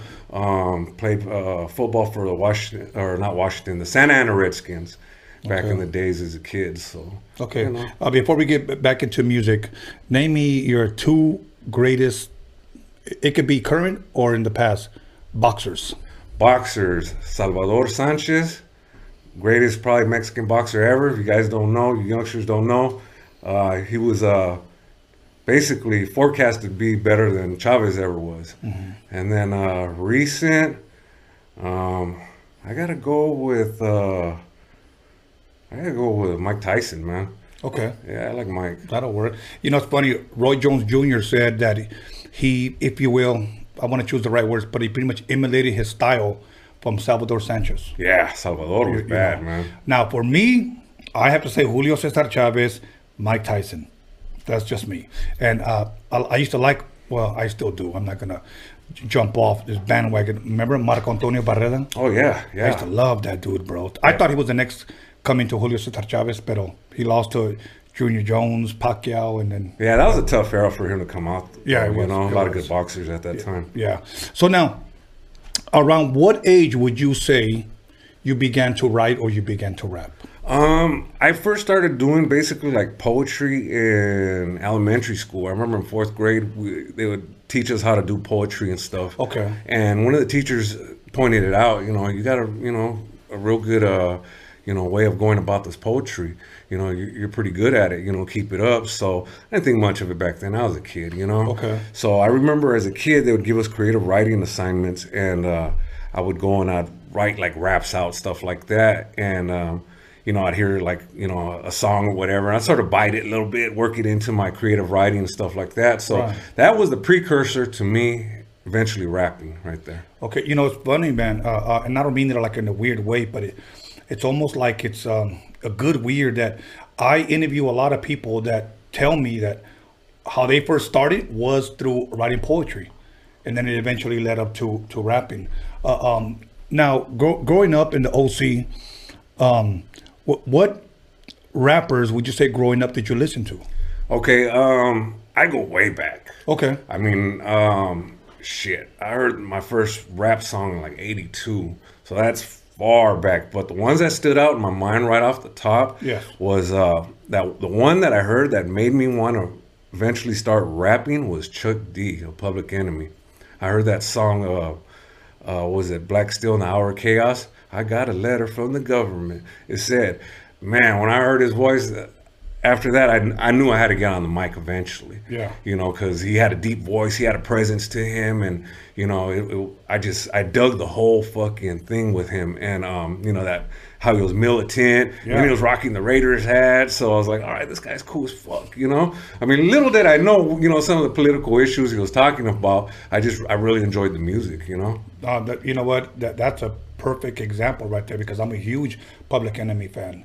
I think it takes a nation of millions to hold us back. Yeah. That to me, that's my favorite album. That's a great album. Okay, and he had a great mic presence. He spoke with authority, and that's what got everybody, if you will, like caught everybody off guard. Like, what the fuck? Yeah. It was almost like he was preach rapping. Yeah, he almost sounded like Martin Luther King or Malcolm X or something when he was with his delivery. Yeah. Other than Public Enemy, was there anybody else that might have stood out to you? And I went through waves, like on the West Coast or on the East Coast. I started off with like Chuck D and then Boogie Down Productions and all them. Right. And then eventually I started going off more to the West Coast. Uh-huh. I got to say one of the artists that influenced me a lot that I liked his way of rapping was Sibo from Sacramento. Okay. I don't know if you ever heard of him, but Yeah. he's with like Brother Lynch and X-Rated and all those rappers from that era. And he was a big, I don't know, for some reason I liked him a lot. He sounded a lot like Cube at one point, but he was just gangster, and he was real hard. And that's who I sort of strive to have been every time I got on the mic, See, to me, that's kind of odd because when everybody talks about West Coast rap, they usually talk about the NWA, Ice-T, the Death Row. Nobody really mentioned a guy like Sibo.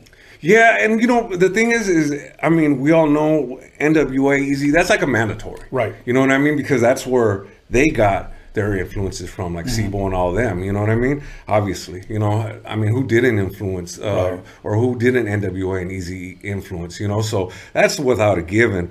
But then certain artists, they started breaking off, Right. and, they spoke to me a little bit better, you know what I mean? Okay.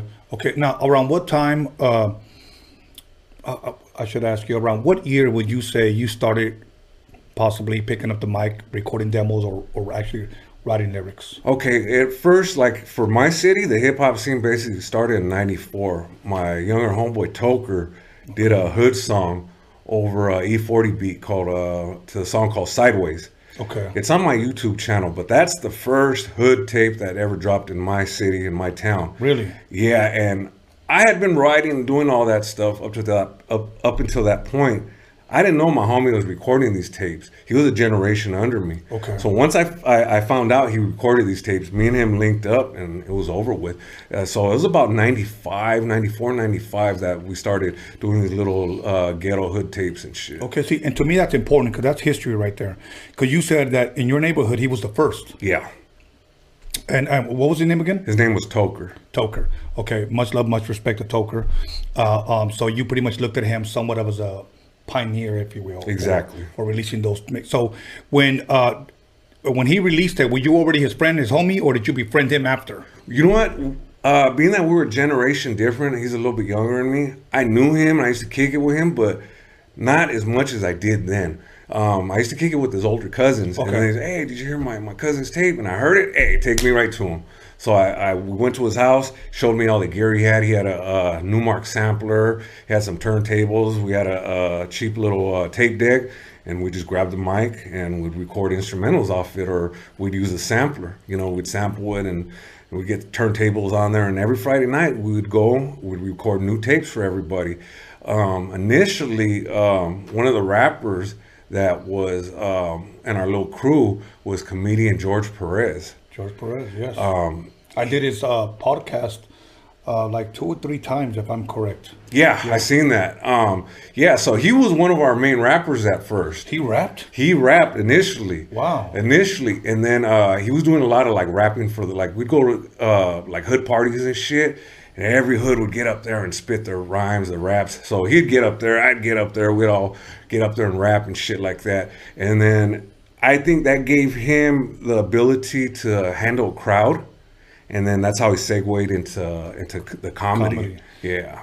Now, when you went to that guy's house, I guess the younger guy who was doing the mixtapes at the time, were you already writing at the time? Like, were you pretty good at writing, or were you just kind of still, this is what I want to do, so let me start experimenting here? Or did you already know what you were going to record, or what to write, or whatnot? You know what? I already had a sense of what I wanted. I had been writing already for about 2 or 3 years. I'd basically do my own production and stuff like that at home with a little 2 tape deck that I had. You know, we'd record, stop, record, stop, record, stop. So I had like a 2-minute loop, right? Okay. So I'd record little stuff here and there, and I was writing. You know, I didn't tell anybody basically back then, but I would do all that. So, you know, and I had that to myself. So eventually when I linked up with him, I already knew what songs I wanted to sample. I already knew what I wanted to write. So I basically had an idea. An idea. Yeah, what it took. He, though, on the other hand, already had the experience of recording and all that. So when I got in, he was able to coach me. So it made things a little bit smoother, you know? Okay. Now, let me ask you the same question that I pretty much ask everybody. Did you like the way you sounded when you first started messing around at home, and you kept all that stuff to yourself when you were rapping? Initially, I didn't. Okay. There was parts that I liked, and then there was parts I was like, man, I sound like a little kid. But I was only about 15, 16, right. So that was granted, you know? But I always knew I had a deep voice. So I was like, okay, I got to figure out how to work it, you know, how to be able to maximize, you know, the sound of my voice at this point, you know? Okay, okay. And you write all your lyrics? For the most part, I had a few homies write some verses for me. I'm not above using a ghostwriter if they're dope. You know, I'm confident in my skills. Right. I know I could fucking rap bars around cats. So sometimes I've had people come to me like, you know, I got a homie Cultura. We had a beat by Underground Chemist, and I shot it to him. And I told him, okay, you give me a hook and a verse, and we'll do it up. Well, he came back with everything. He came back with the verse. He came back with the hook. He came back with my verse. So I checked it out. All right, you know what? This is cool. Fuck it. We'll go and we'll drop it, you know? So we went and dropped it. Well, that's good that you have a good attitude about it, because I remember I recorded a song for a female. She was a dope female, and I won't mention her name. She's not rapping anymore. But I recorded a song for her, and I told her, why don't you write a verse? It almost sounds like there should be a guy. You two should be going back and forth. Yeah. Okay. She said, okay, I'll write his verse too, you know. So she wrote it. I called the guy up and I asked him. Now, this guy has never had anybody write for him, or he never wrote or rapped anybody else's lyrics. And this dude had the fucking hardest time. It was just the pride. Yeah. He just like, dude, these are not my lyrics. And I said, I understand, but they're small verses, bro. Yeah. Through 16 bars, he probably only had like 4 bars. Wow. Little pieces here and there. But the pride kid, he didn't want to do it, so we didn't end up doing it. And he was getting fucking paid for it. Wow. So I understand how some people don't want anybody to rap for them or shit. But yeah, I'm confident in my skills. You know what I mean? I got over 100 and some songs already. I got different styles. I got different ways of delivering and stuff like that. So I'm confident. If someone comes up to me and like, hey, you know, I got something written for you. I think this will sound dope. You know what? If it's a hit or it sounds good, Let's run with it. Just run with it. That'll work. So now, the reason why I asked you about your voice, because most people that I've interviewed and I asked them that have always told me, I don't like the sound of my voice. Yeah, that's a majority of people. I mean, a lot of times I bring people in to record for the first time, and I don't like the way it sounds. You know, you see, look, me not a rapper, I get it, I understand it, but at the same time, I'm like, what do you mean, dude? You're a rapper. Like, Yeah. You know? But it's kind of like when I used to scratch in front of my buddies, and I used to always just see them just kind of bobbing their head. So I didn't like it because I didn't think I was that good at the time, but I was like, so what do you guys think? Oh, you're fucking dope. And I was like, all right, well, you know, can you be a little bit more specific? Do I need to sharpen up? No, everything's cool. Yeah, and they can't see it from the outside looking in, you know? Right. That's one of the things, you know, as an artist that, you know, we're so critical of ourselves because we see the mistakes and flaws that nobody else sees, you know? Right. Okay, so now you record, and soon after, do you start releasing stuff to the public, to your friends, to the neighborhood, or Basically, how does that work? it was hood stuff. The problem that I had is I was in and out of jail a lot. Okay. So I would come out, record a bunch of stuff, go back in jail. I'm down for, you know, a few months, years, whatever at a time, and then come back out, release a bunch of more stuff, and then go back in. So the streets, you know, they held on to it tightly because it's a trip. I got, you know, guys that are, you know, they're teenagers, you know, they weren't even born when I recorded any of this shit, and they still got these songs. You know, these songs are still floating around, you know, on the underground and you know, on the streets. So it's a trip because, you know, I recorded a bunch of this shit, and you know, I don't even got it. You know, it's sort of like was it Ludacris said in what's that movie, Hustle and Flow? Oh, you got that shit? I don't even have that tape no more. You know, so that's, you know, the circumstances that, as they are. You know. You know what? This may be a dumb question, but I want to ask it. What do you think it was, man, that kept you going back to jail? You know what? That's a number of things. Where we live at in my neighborhood, the cops were real oppressive against us. Our city is a nice city. The thing is we have one of the oldest barrios in the country right there. Our barrio goes back to like the late 1800s and developed around early 1920s or so. You got the Sunkist company that came in. Obviously it's orange, the crops were orange. Yeah. They came and all the raza in the barrio basically formed around it, around this packing house, right? So you got this nice city and you got raza all thrown in this little area. So the cops, they're coming, they're constantly fucking with us. And, you know, our older homies at that time, they were into everything. They were into, you know, street politics. They were into all kinds of bullshit. So they were just on us, you know, and that was one of the things. Once I got put on probation, you know, they were looking for every little excuse. Yeah, so I was constantly, you know, and I'm not gonna lie, I was over there fucking around, you know, doing stupid shit. We all were. Yeah, exactly. You know, and I'm thankful. One thing that I'm thankful is that we're still alive, brother, because many of us have done so much fucking dirt that we should have been taken out a long time ago, bro. Yeah, exactly. I tell my kids and people, I'm like, man, if I would have got caught up for half the shit fucking I've done, I wouldn't be here right now. Yeah, wouldn't be. So we're thankful and grateful for that. But listen, we're going to go ahead and take a 10-minute break. We're going to come back on what you're working on. What can people expect? What can people see you? I know it's kind of hard because we're going through this whole Corona bullshit. Yeah. But you know what? We'll get past it eventually, and people will be able to get to see you, support you, and so we'll talk about that. All right. So anyways, once again, everybody, Roadie Radio episode 44, and we will be back in about 10 minutes. So if for the person saying, why are we taking so long? Because we're about to go get some nachos, we're about to go make some popcorn, we're about to play musical chairs. So be back in 10 minutes. Call somebody, text somebody, slap the shit out of somebody, let them know that OC Creep is in the motherfucking building. OC, stand up. We'll be back in 10 minutes. Welcome back, everybody, to Roadie Radio episode 44, and I'm here with my special guest, O Creep from the OC. So once again, 714, stand up. Let's jump right back into it. How you doing, brother? You good? Good, man. You did good? Now, I see you got a shot there, and people are saying, why hasn't he taken it? I sip on mine, bro. You know, Here's for everybody. here's for everybody. Right down the hatch. Salud. I'm going to sip on mine porque apenas puedo. And I'm sipping on a michelada. And I got another Modelo coming. But, all right.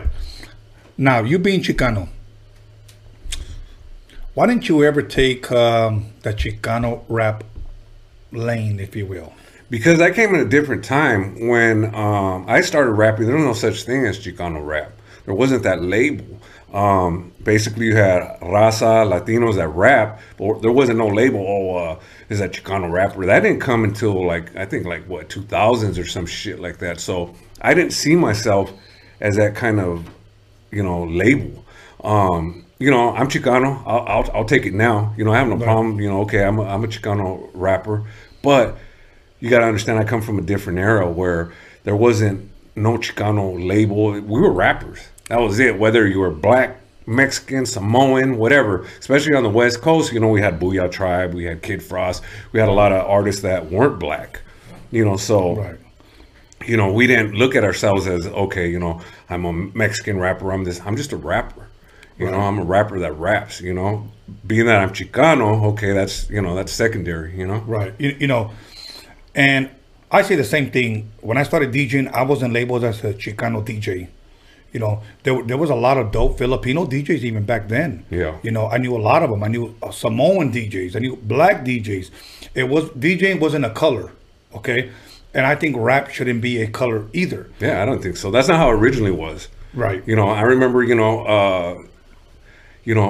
hip hop having the fundamentals, the breakdancing, the DJing, the MCing, the graffiti and all that. You look at Beat Street, you had Italians in that movie, you had Puerto Ricans, you had blacks, so I've heard it been told, one of the reasons why hip hop appealed to a lot of people is because it's a street culture. You know what I mean? A lot of people from the struggle can associate with it, so it doesn't matter where you're from, but if you're in the struggle, you can identify. Absolutely 100%. A lot of people always saw hip hop as a way out, people that lived in poverty. I remember I saw an interview where somebody asked Dr. Dre, why did you do hip hop? And he said, well, I saw hip hop, not only that I love the music, that I love the culture, but it was a way out. Yeah. From where I lived, and look where he's at now. Yeah. Billionaire. And you know what? I'm thankful that I had an opportunity to meet him before he was who he is now. Yeah. I knew him before then, and I'm thankful for that, because one thing I can say about him that people always ask me, how was it? Dre never saw me as a non-black person in the studio. As a matter of fact, he used to ask me, what do you think about this track? Eazy-E was the same way. Yeah. Raza loved Eazy-E. Yeah. One of my favorite artists. Yeah, exactly. Same here. And I had the honor and the pleasure to have those guys come to my house and rap on my mixtapes. And matter of fact, that's what this documentary is about. That's why I push it so hard, because I need people to see a certain part of history that they may not know. Because when people think of West Coast hip hop history, here's what they think: NWA, Death Row, and maybe a little bit of Tupac, and that's where it stops. Yeah. This is before all of that. Well, another thing I like and I appreciate about your movement is that you validate Raza being in hip hop from the beginning, because nowadays you get black started it, it's just a black art form, you guys suck, but we've been here on the West Coast since the beginning with artists like you, Kid Frost. We had the Booyah Tribe. It just wasn't all blacks on the West Coast, and then a lot of who gave these artists their sales was Raza. Yes. So we are a big part of the hip hop community on the West Coast, and regardless of what anybody says, we're here, and I think you and your presence and everything you've done validates the rest of us. Well, thank you very much, for saying that. I appreciate it, but let me say this, and I will say it again. I said it over and over. Today we are here, especially here in California, we are hip hop's economy. Us Chicanos, Yeah. Us Raza, we are hip hop's economy. So why will we say this? Why can't we be up there? Why are we always on the outskirts of hip hop, looking at these people performing, and we're paying tickets and buying their apparel and buying their music? And believe me, I have nothing against anybody, but why can't a Raza be up there headlining up there with a Snoop? Yeah, and that's how it should be. One of the issues I always see is that you'll see Raza get behind a mumble rapper or a Blueface. The guy's just horrible, and then they'll go and get on a social media or a Raza's page. Oh, this guy sucks. You suck. You can't rap. But then you look at everything he likes and like, the hell you know about hip hop? Exactly. You know what I mean? And it's always our people that are trying to quick to put us down, and you know, and it should be the opposite. You know, if you're gonna go and give juice to these other artists that ain't raza and they suck, then you know, give juice to us too. Yeah, or don't say shit to us. Or don't say shit. You know, let us do our thing. You know, I mean, it's understandable. There's this, you know, back, you know, a lot of artists fucked it up for a lot of raza, you know, by coming out with some weak shit. Granted, that's understood. But you know what? Filter through it. Find some artists that are dope, because there are some dope ass fucking Mexican artists, you know, that'll blow any race out the water. You know what's funny? On the story on my YouTube page, okay, I post flyers. One guy posted one time, not that it was fucking hilarious, seriously, because he wrote, "Your podcast is straight fucking trash." That's what he put about me. Yeah. I laughed, and I'm gonna tell you why I laughed. Because in order for you to comment, you had to be a subscriber. Yeah. So you subscribed. You're obviously paying attention to me. That shit was funny, bro. When I fucking read that, I was eating a big ass bowl of pozole, and I was like, that shit's fucking hilarious. You know what I'm saying? So I laugh about it. So I encourage these people to leave comments, whether negative or positive or whatever. It's all good. They're still get it off your subscribed. chest. Yeah, get it off your fucking chest. Don't hold all that in. Dump it on us. Okay, we'll accept it. You guys are funny. But anyways, so now, what style would you consider if somebody says, you know, what style of hip hop are you?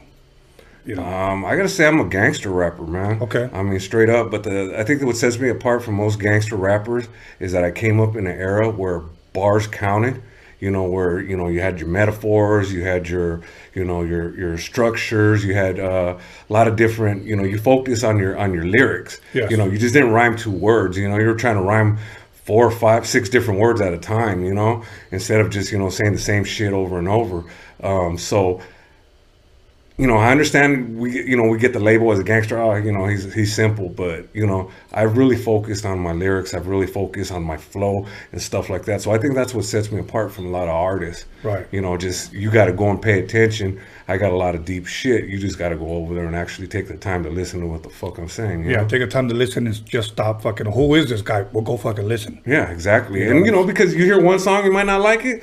I got, you know, 30 some else songs available that you could go listen to. I'm sure you're gonna like one of them. You know, and let me encourage rappers, many rappers, especially this new generation. The reason why I want to encourage you is because of this. Just because a person is not feeling your shit, there's an audience for everything. Yeah. For everything. Let's just say you're a West Coast rapper, but your shit is fucking big in Europe. Guess what? That's where your chips are at. Yeah. That's where you're going to be at. Well, you know what's a trip is I got a clique out in the Netherlands. These cats go by the name of Dave Drug and DJ Crackhead. They got a straight West Coast style, but they're from the Hague City in the Netherlands. These guys are straight European, and they're talking Carnal, Esse, Simon, like that. Right. These guys are white. You know, I mean, they're from Europe. And these guys could flow, you know, they got beats, they could flow. So, you know, shouts to Dave Drug and DJ Crackhead. Check out our music. We got a song called Double Up. I mean, it's fire. You know, it has that old school West Coast vibe, you know, but these cats are from Europe, you know, and you would never know that. You know, I've talked to them on live chat, and they can't even speak English right, you know. Right. And you hear them when they rap, though, they rap perfect English. You probably won't be able to answer this one, but why DJ Crackhead? I guess their little clique is called Junk Life, like junkies or something like that. I guess that represents something like street life out there or some shit, but I'm not sure. I couldn't tell you. All good. But now, when did you drop your first single or EP or album? Okay, the first EP that like solidly dropped was 2011. Okay. The circumstances behind that is I had equipment that I had built up all through like the early 2000s.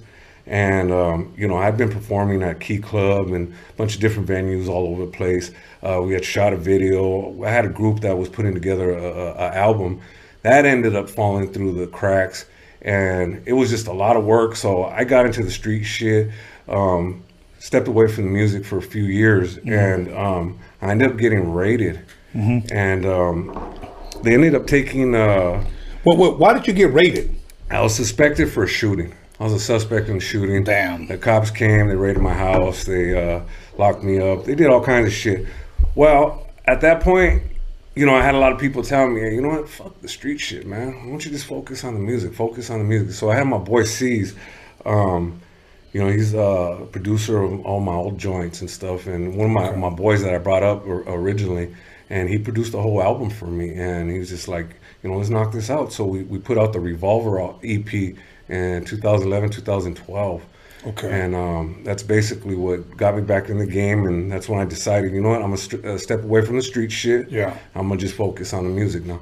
Well, one thing that we can say to the youth that when you said right now, I stepped away from the street shit, is that a lot of that street shit, and it isn't no disrespect to the neighborhood, but we're thinking about our lives.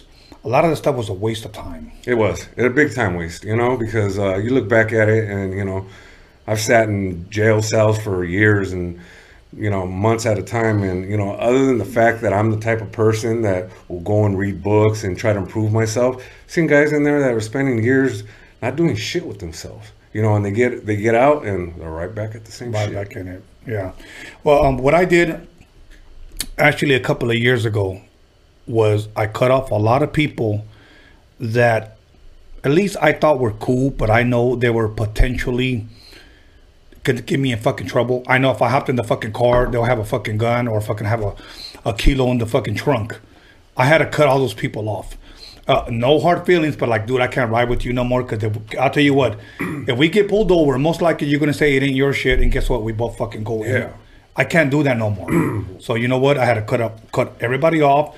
And I don't have homies that like, I could say I go and hang out, we have a couple of beers. I don't. Yeah. You know, my homies is like my son, my brother, my boy John motherfucking Elkins, my boy Alex. That's pretty much it, and we do it here. Yeah, and you tighten your circle up. That's it. Absolutely, dude. Like I said, I got a couple of friends that, you know, that I can name on one hand and have fingers left over. Yeah. You know, but that's the way you got to do it if you want to stay in this business. Yeah. So now, you know, since you mentioned performing, let me ask you this: when you were first given the mic, go ahead, you're up next. Were you ever nervous? You know what? At first I was, but being that I had boxed in tournaments before. Okay, there you go. And I felt the pressure of that, you know, not wanting to get beat up and knocked out in front of your friends and family. I was like, okay, you know what? I'm not gonna get knocked out. I'm not gonna get beat up. So no matter what happens, I'm gonna get out there, give it my best, and you know, it's gonna work out. That'll work. And you ever forget any lyrics? Oh, all the time. The thing is I don't acknowledge it. I won't stop. I'll just keep it rolling. Most of the time, people don't even notice. Yeah, well, because a lot of times, especially if you go on like a 10 or 11 o'clock, people are already fucked up. Yeah. They're just doing this, and you could be saying blah, blah, blah. Yeah. You know. So, you know what's funny? Because there's been times that I performed, and I was DJing, and I fucked up, but they never even fucking noticed. Yeah, nobody notices because, you know, especially if you keep it going, you know. Right. So now, that EP drops. Now, we're talking about, at the time, hard copies. Yes, correct? I did drop hard copies for that. What was the response to that?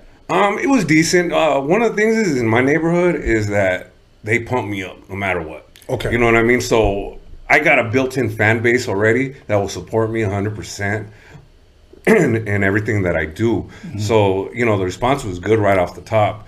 And, you know, I was able to get rid of the CDs real quick. And, you know, it started spreading to other places, stuff like that, other cities. Okay. Did you have any features on that album? Other than the only feature I had was my boy C's, the one who produced it. You know what I would like to see? Now, this is just me because I'm an old school head, okay? I would like to see rappers go back, do albums with no features. Yeah. Just them. You know, LL Cool J, Twitter, like about a year and a half ago, he said something and it offended a lot of people. He said, on my first album, I think it was I Need a Beat, that album. He said, I had no features and I went double platinum. Yeah. He said, I wish people would go back to that. Fuck you. People were blasting him. What are you trying to say? Why would that be offensive? Yeah, it shouldn't be. It shouldn't be. No. It's rap. You Yeah. know what I'm saying?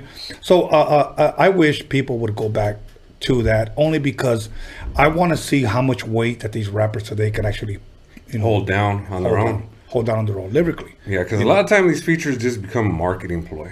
You Yeah. know, just, okay, I got this guy. It's business. Yeah, and it's business, you know, and that's understandable. But, Uh-huh. you know, a lot of artists, you know, how many artists can you see, you know, hold down song after song after song after song? And, you know, you see some artists, they got to have a feature on almost every song they do, you know, Right. and, you know, more than held my own as far as that Right. goes. Now, being a hip hop head, do you have a DJ? I've had a few DJs. Really? Started off with DJ Risk. He's an older cat, so Okay. now he's a little bit older. He don't come out. He don't do anything like that. Last DJs I was messing with was a homie Big Rob. He's from Pimp Rolling Records, and then another DJ named Joey L. Okay. Out of Westminster. Okay, out of Westminster. Now, you dropped that EP. How soon after did you start working on your next release? Right away. Right away, yeah. Okay. I ended up dropping the next release because I was out on bail during this time. So I was trying to crunch in as much material as I could. I was just every weekend for a few years, I was just going and recording everything I could. I was dropping singles. And then after the Revolver LP, I dropped the Mr. Keep It 100 album, which I put everything into because I didn't know when my number was going to be called and I was going to have to go in off the bail. Now, when you say I put everything into, you're talking about lyrically, money, everything? Everything I had, time, money, lyrics, everything. I just gave it all that I had because, I didn't know how much time I was going to get at that time. Right. So I was just like, you know what, I'm gonna leave the people with one good joint before I go, Okay. And what was the longest you've been locked up for? 30 months. 30 months. 30 Now, months.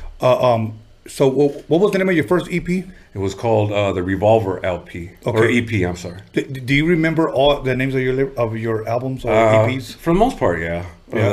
Of the EPs, Uh-huh. yeah, I remember most of them. Okay. Can you name them? Yeah, the Revolver EP and the Mr. Keep It 100 EP. Okay. And then I can name all the songs too, but For reals? yeah, pretty much. Now, let me ask you this. Having so many songs, do you remember all the lyrics? No, I don't. I have to hear them a few times for me to. A few times I've gone and performed and I've had to wing it. You know what I mean? Really? So, yeah, because I don't. Some songs I'll just write up, record, and then next thing we're performing them the next day already. Oh, okay. So it's sort of tough, because. I got so much shit. Sometimes I don't remember everything. Yeah. It's funny. When I used to choreograph High C's shows. So what I would do, we didn't have a hype guy for a long time. A guy that would sing along with him or whatever. Yeah, And so pump up High the C, crowd. and he would rap all the lyrics, and High C would kind of keep up with him. So what I would do is I would do an instrumental because back then we had DATs, yeah. digital audio tapes. Okay, and I used to leave the ad libs. So if he didn't remember some of his lyrics, he would hear the ad lib and pick up from there. Oh yeah. So that's kind of like a hype man or whatever, pretty much saying his lyrics along with him or Yeah. whatnot. So because I know sometimes I did a couple of shows with a couple of artists that I was DJing for, and they suffered some embarrassing moments. Instead of going along with the ad libs on their instrumentals that I did for them, they would say, "Fuck, I forgot my lyrics," and they would say that. Oh wow. And I'm like, okay, that was fucked. That's real unprofessional. Very unprofessional, and that's why I told them just listen to the shit. Even if you gotta say y'all having a good time, listen to the ad lib and then pick up from there. Yeah. Okay. So now let me ask you this: what can people today expect from Oak Creep? I got a lot of projects in the works. Got a lot of videos, got a lot of stuff. I stay busy. Unfortunately, this whole coronavirus and the quarantine, all this shit, slowing everything down. Right. I got a project with Chris Gunn and OGS at Trouble. Night Owl just shot me a song. Him and his artist Big J just shot me a song to do with. I just recording a video with the Brown Minds right now. Okay. I got a video OTO that's being edited. I got another video being edited called "This Is for Them G's." That's with Dave Drug out the Netherlands, and I just stay active, stay busy with a lot of music. Well, since you brought up Night Owl, let me give a shout out to Night Owl. Okay, he hooked shot it me up. this. He told me That's I'm gonna right. give you something for your table. So That's right. all good. Shit, we forgot to bring out that poster that you brought. Yeah. because you brought me a beautiful gift. Now you know what? Let me ask you this: the $1 million question. How did you get Oak Creep? Oak Creep. My hood is known as the Orange Creepers, after one of my boys named Creeper that passed away. Okay. So I basically shortened it up from Orange Creeper to Oak Creep, basically in homage to him, and it's also the O and the C in OC. Okay. So I thought that worked on both ends. Before that, did you ever have another rapper name? Everybody used to call me Agent O. Agent O. Why is that? I don't know. Basically, you ever heard of that punk rock group Agent Orange? No. They're from Orange County. Okay. And there were a lot of people would spin, oh, he's deadly like Agent Orange and stuff like that. So they shortened it up, Agent O. Everybody sort of gave that to me. I ran with it a little bit, and then I thought, you know what, O Creep sounds dope, you know. So Okay. that's how I decided to run with But that. I don't know. I was goofy. I was thinking maybe a girl called you. You're a creep. Well, nowadays everybody, hey, you're an old creep, you know. Oh, creep. Okay, that'll work. And now, so do you have a release date for anything? You know what? Due to the fact that all this shit's going on, I know that's it fucked a lot of things up. yeah, I don't want to give anything too solid, you know, as to what, you know, release dates and stuff. Okay. You know, I got projects with all these guys. I forgot I got a project with Epidemic and the homie Burnslow with them too. They've been waiting on me, and you know, it's been tough, you know, with, you know, to be able to schedule, you know, everything with, you know, everything that's going on. So Right. I'm hoping soon. I'm Okay. hoping within, you know, next month or so. And once again, you said you have some videos editing right now. Yeah, I got 2 videos in editing right now. This Okay. is for them G's and OTO. Okay, now, you have anything? Maybe you might have recorded and still have in the vault that you've never released. That maybe possibly one day you release them. Oh, I got a bunch of stuff. I got tons of music. Okay, that's now let sitting me in the ask you vault. this. Let me ask you. This is just me, and I'm asking for the public. Why have you never released it? Because the game's changed. Instead of me trying to put together an album and push together 10 songs, 12 songs at a time, just so a bunch of gems slip through the cracks, Right. the game is basically all about singles nowadays. You put out one song with the visual, and you bang that until the wheels fall off, and then by the time that one's dying, then you have another one coming up, another single, another visual. You bang that one, and with every time you put out, you drop a single. Every time you drop a song, you're building up your base. Every time you know you got a new song come up. Every time I drop a song or a visual, I gain at least about 20, 30 subscribers. So that's the way I'm looking at it. I'm gonna keep dropping every single one to keep building it up over and over and over and repeat the process, because you know that's what's working for me right now. Really? Yeah. Dope. On this new project that you're working on, I don't know if I asked you already if you had any collaborations.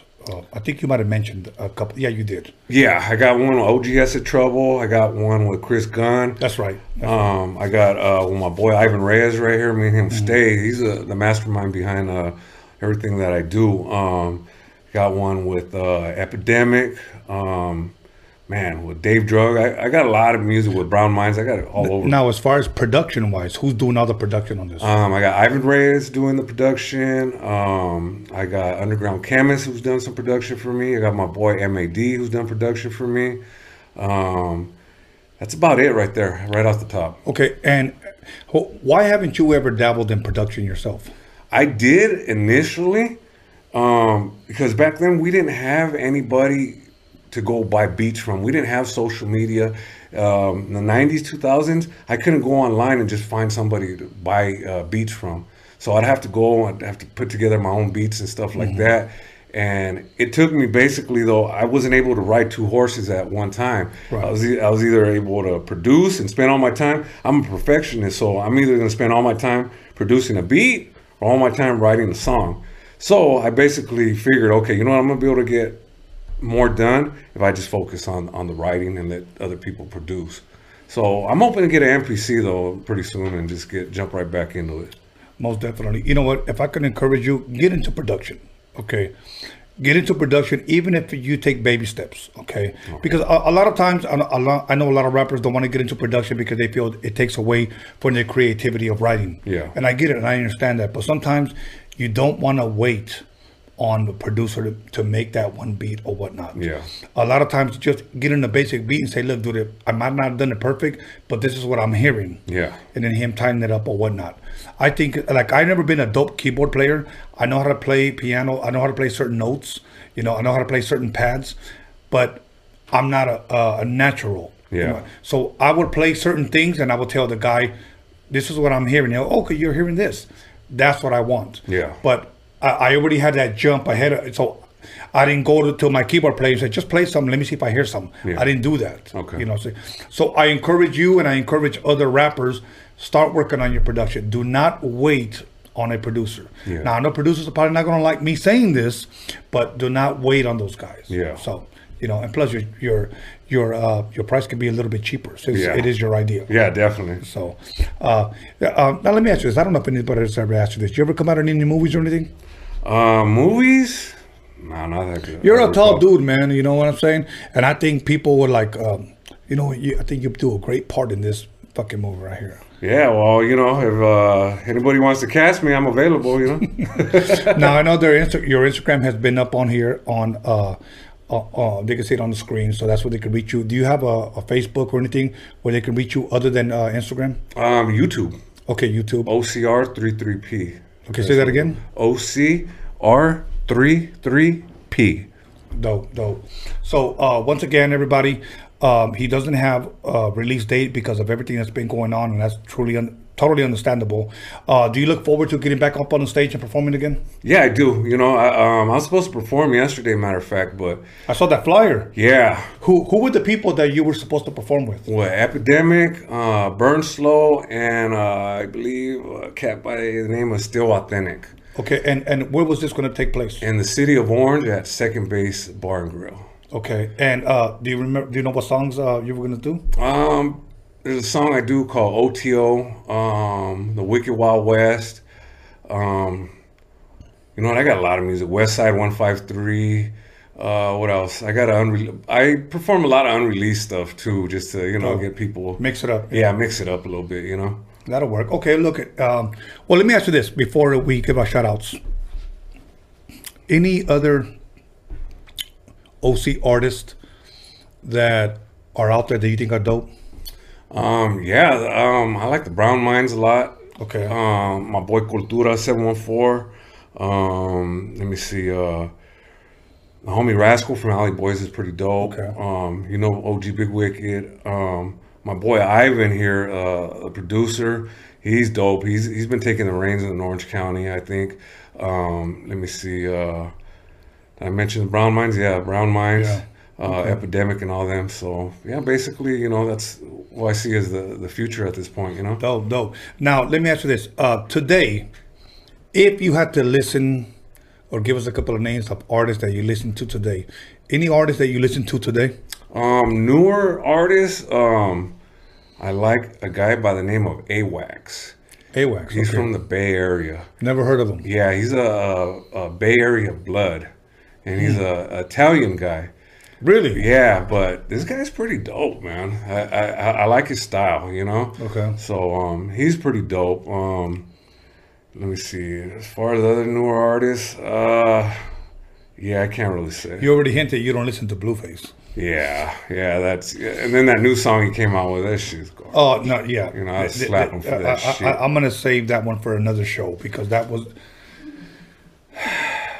Yeah, that's disrespectful. I'll knock his ass out. For that bullshit. Period. Yeah. Period. And I'll just leave it at that because I'm gonna have my boy Duende from Las Vegas in to come down. We're gonna talk about music offensive to raza. Yeah. Because a lot of that stuff is, you know, and let me say this, that it isn't that we don't like the person, we're just not going to support that song. Yeah.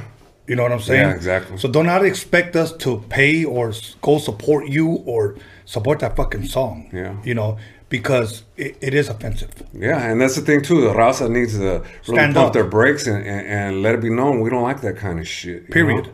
Period. Stop jocking that shit. Yeah, exactly. Stop thinking it's funny. Yep. You know? And if you're gonna go and jock that bullshit, go and do some homework and get into these artists that are raza that are putting it down, you know, instead of fucking putting them down. That are really paying dues. Yeah, exactly. You know, we got a lot of artists out there that are putting it down, and you know, people just want to ignore them because they're Mexican, and that's bullshit. you know? Period. Yeah.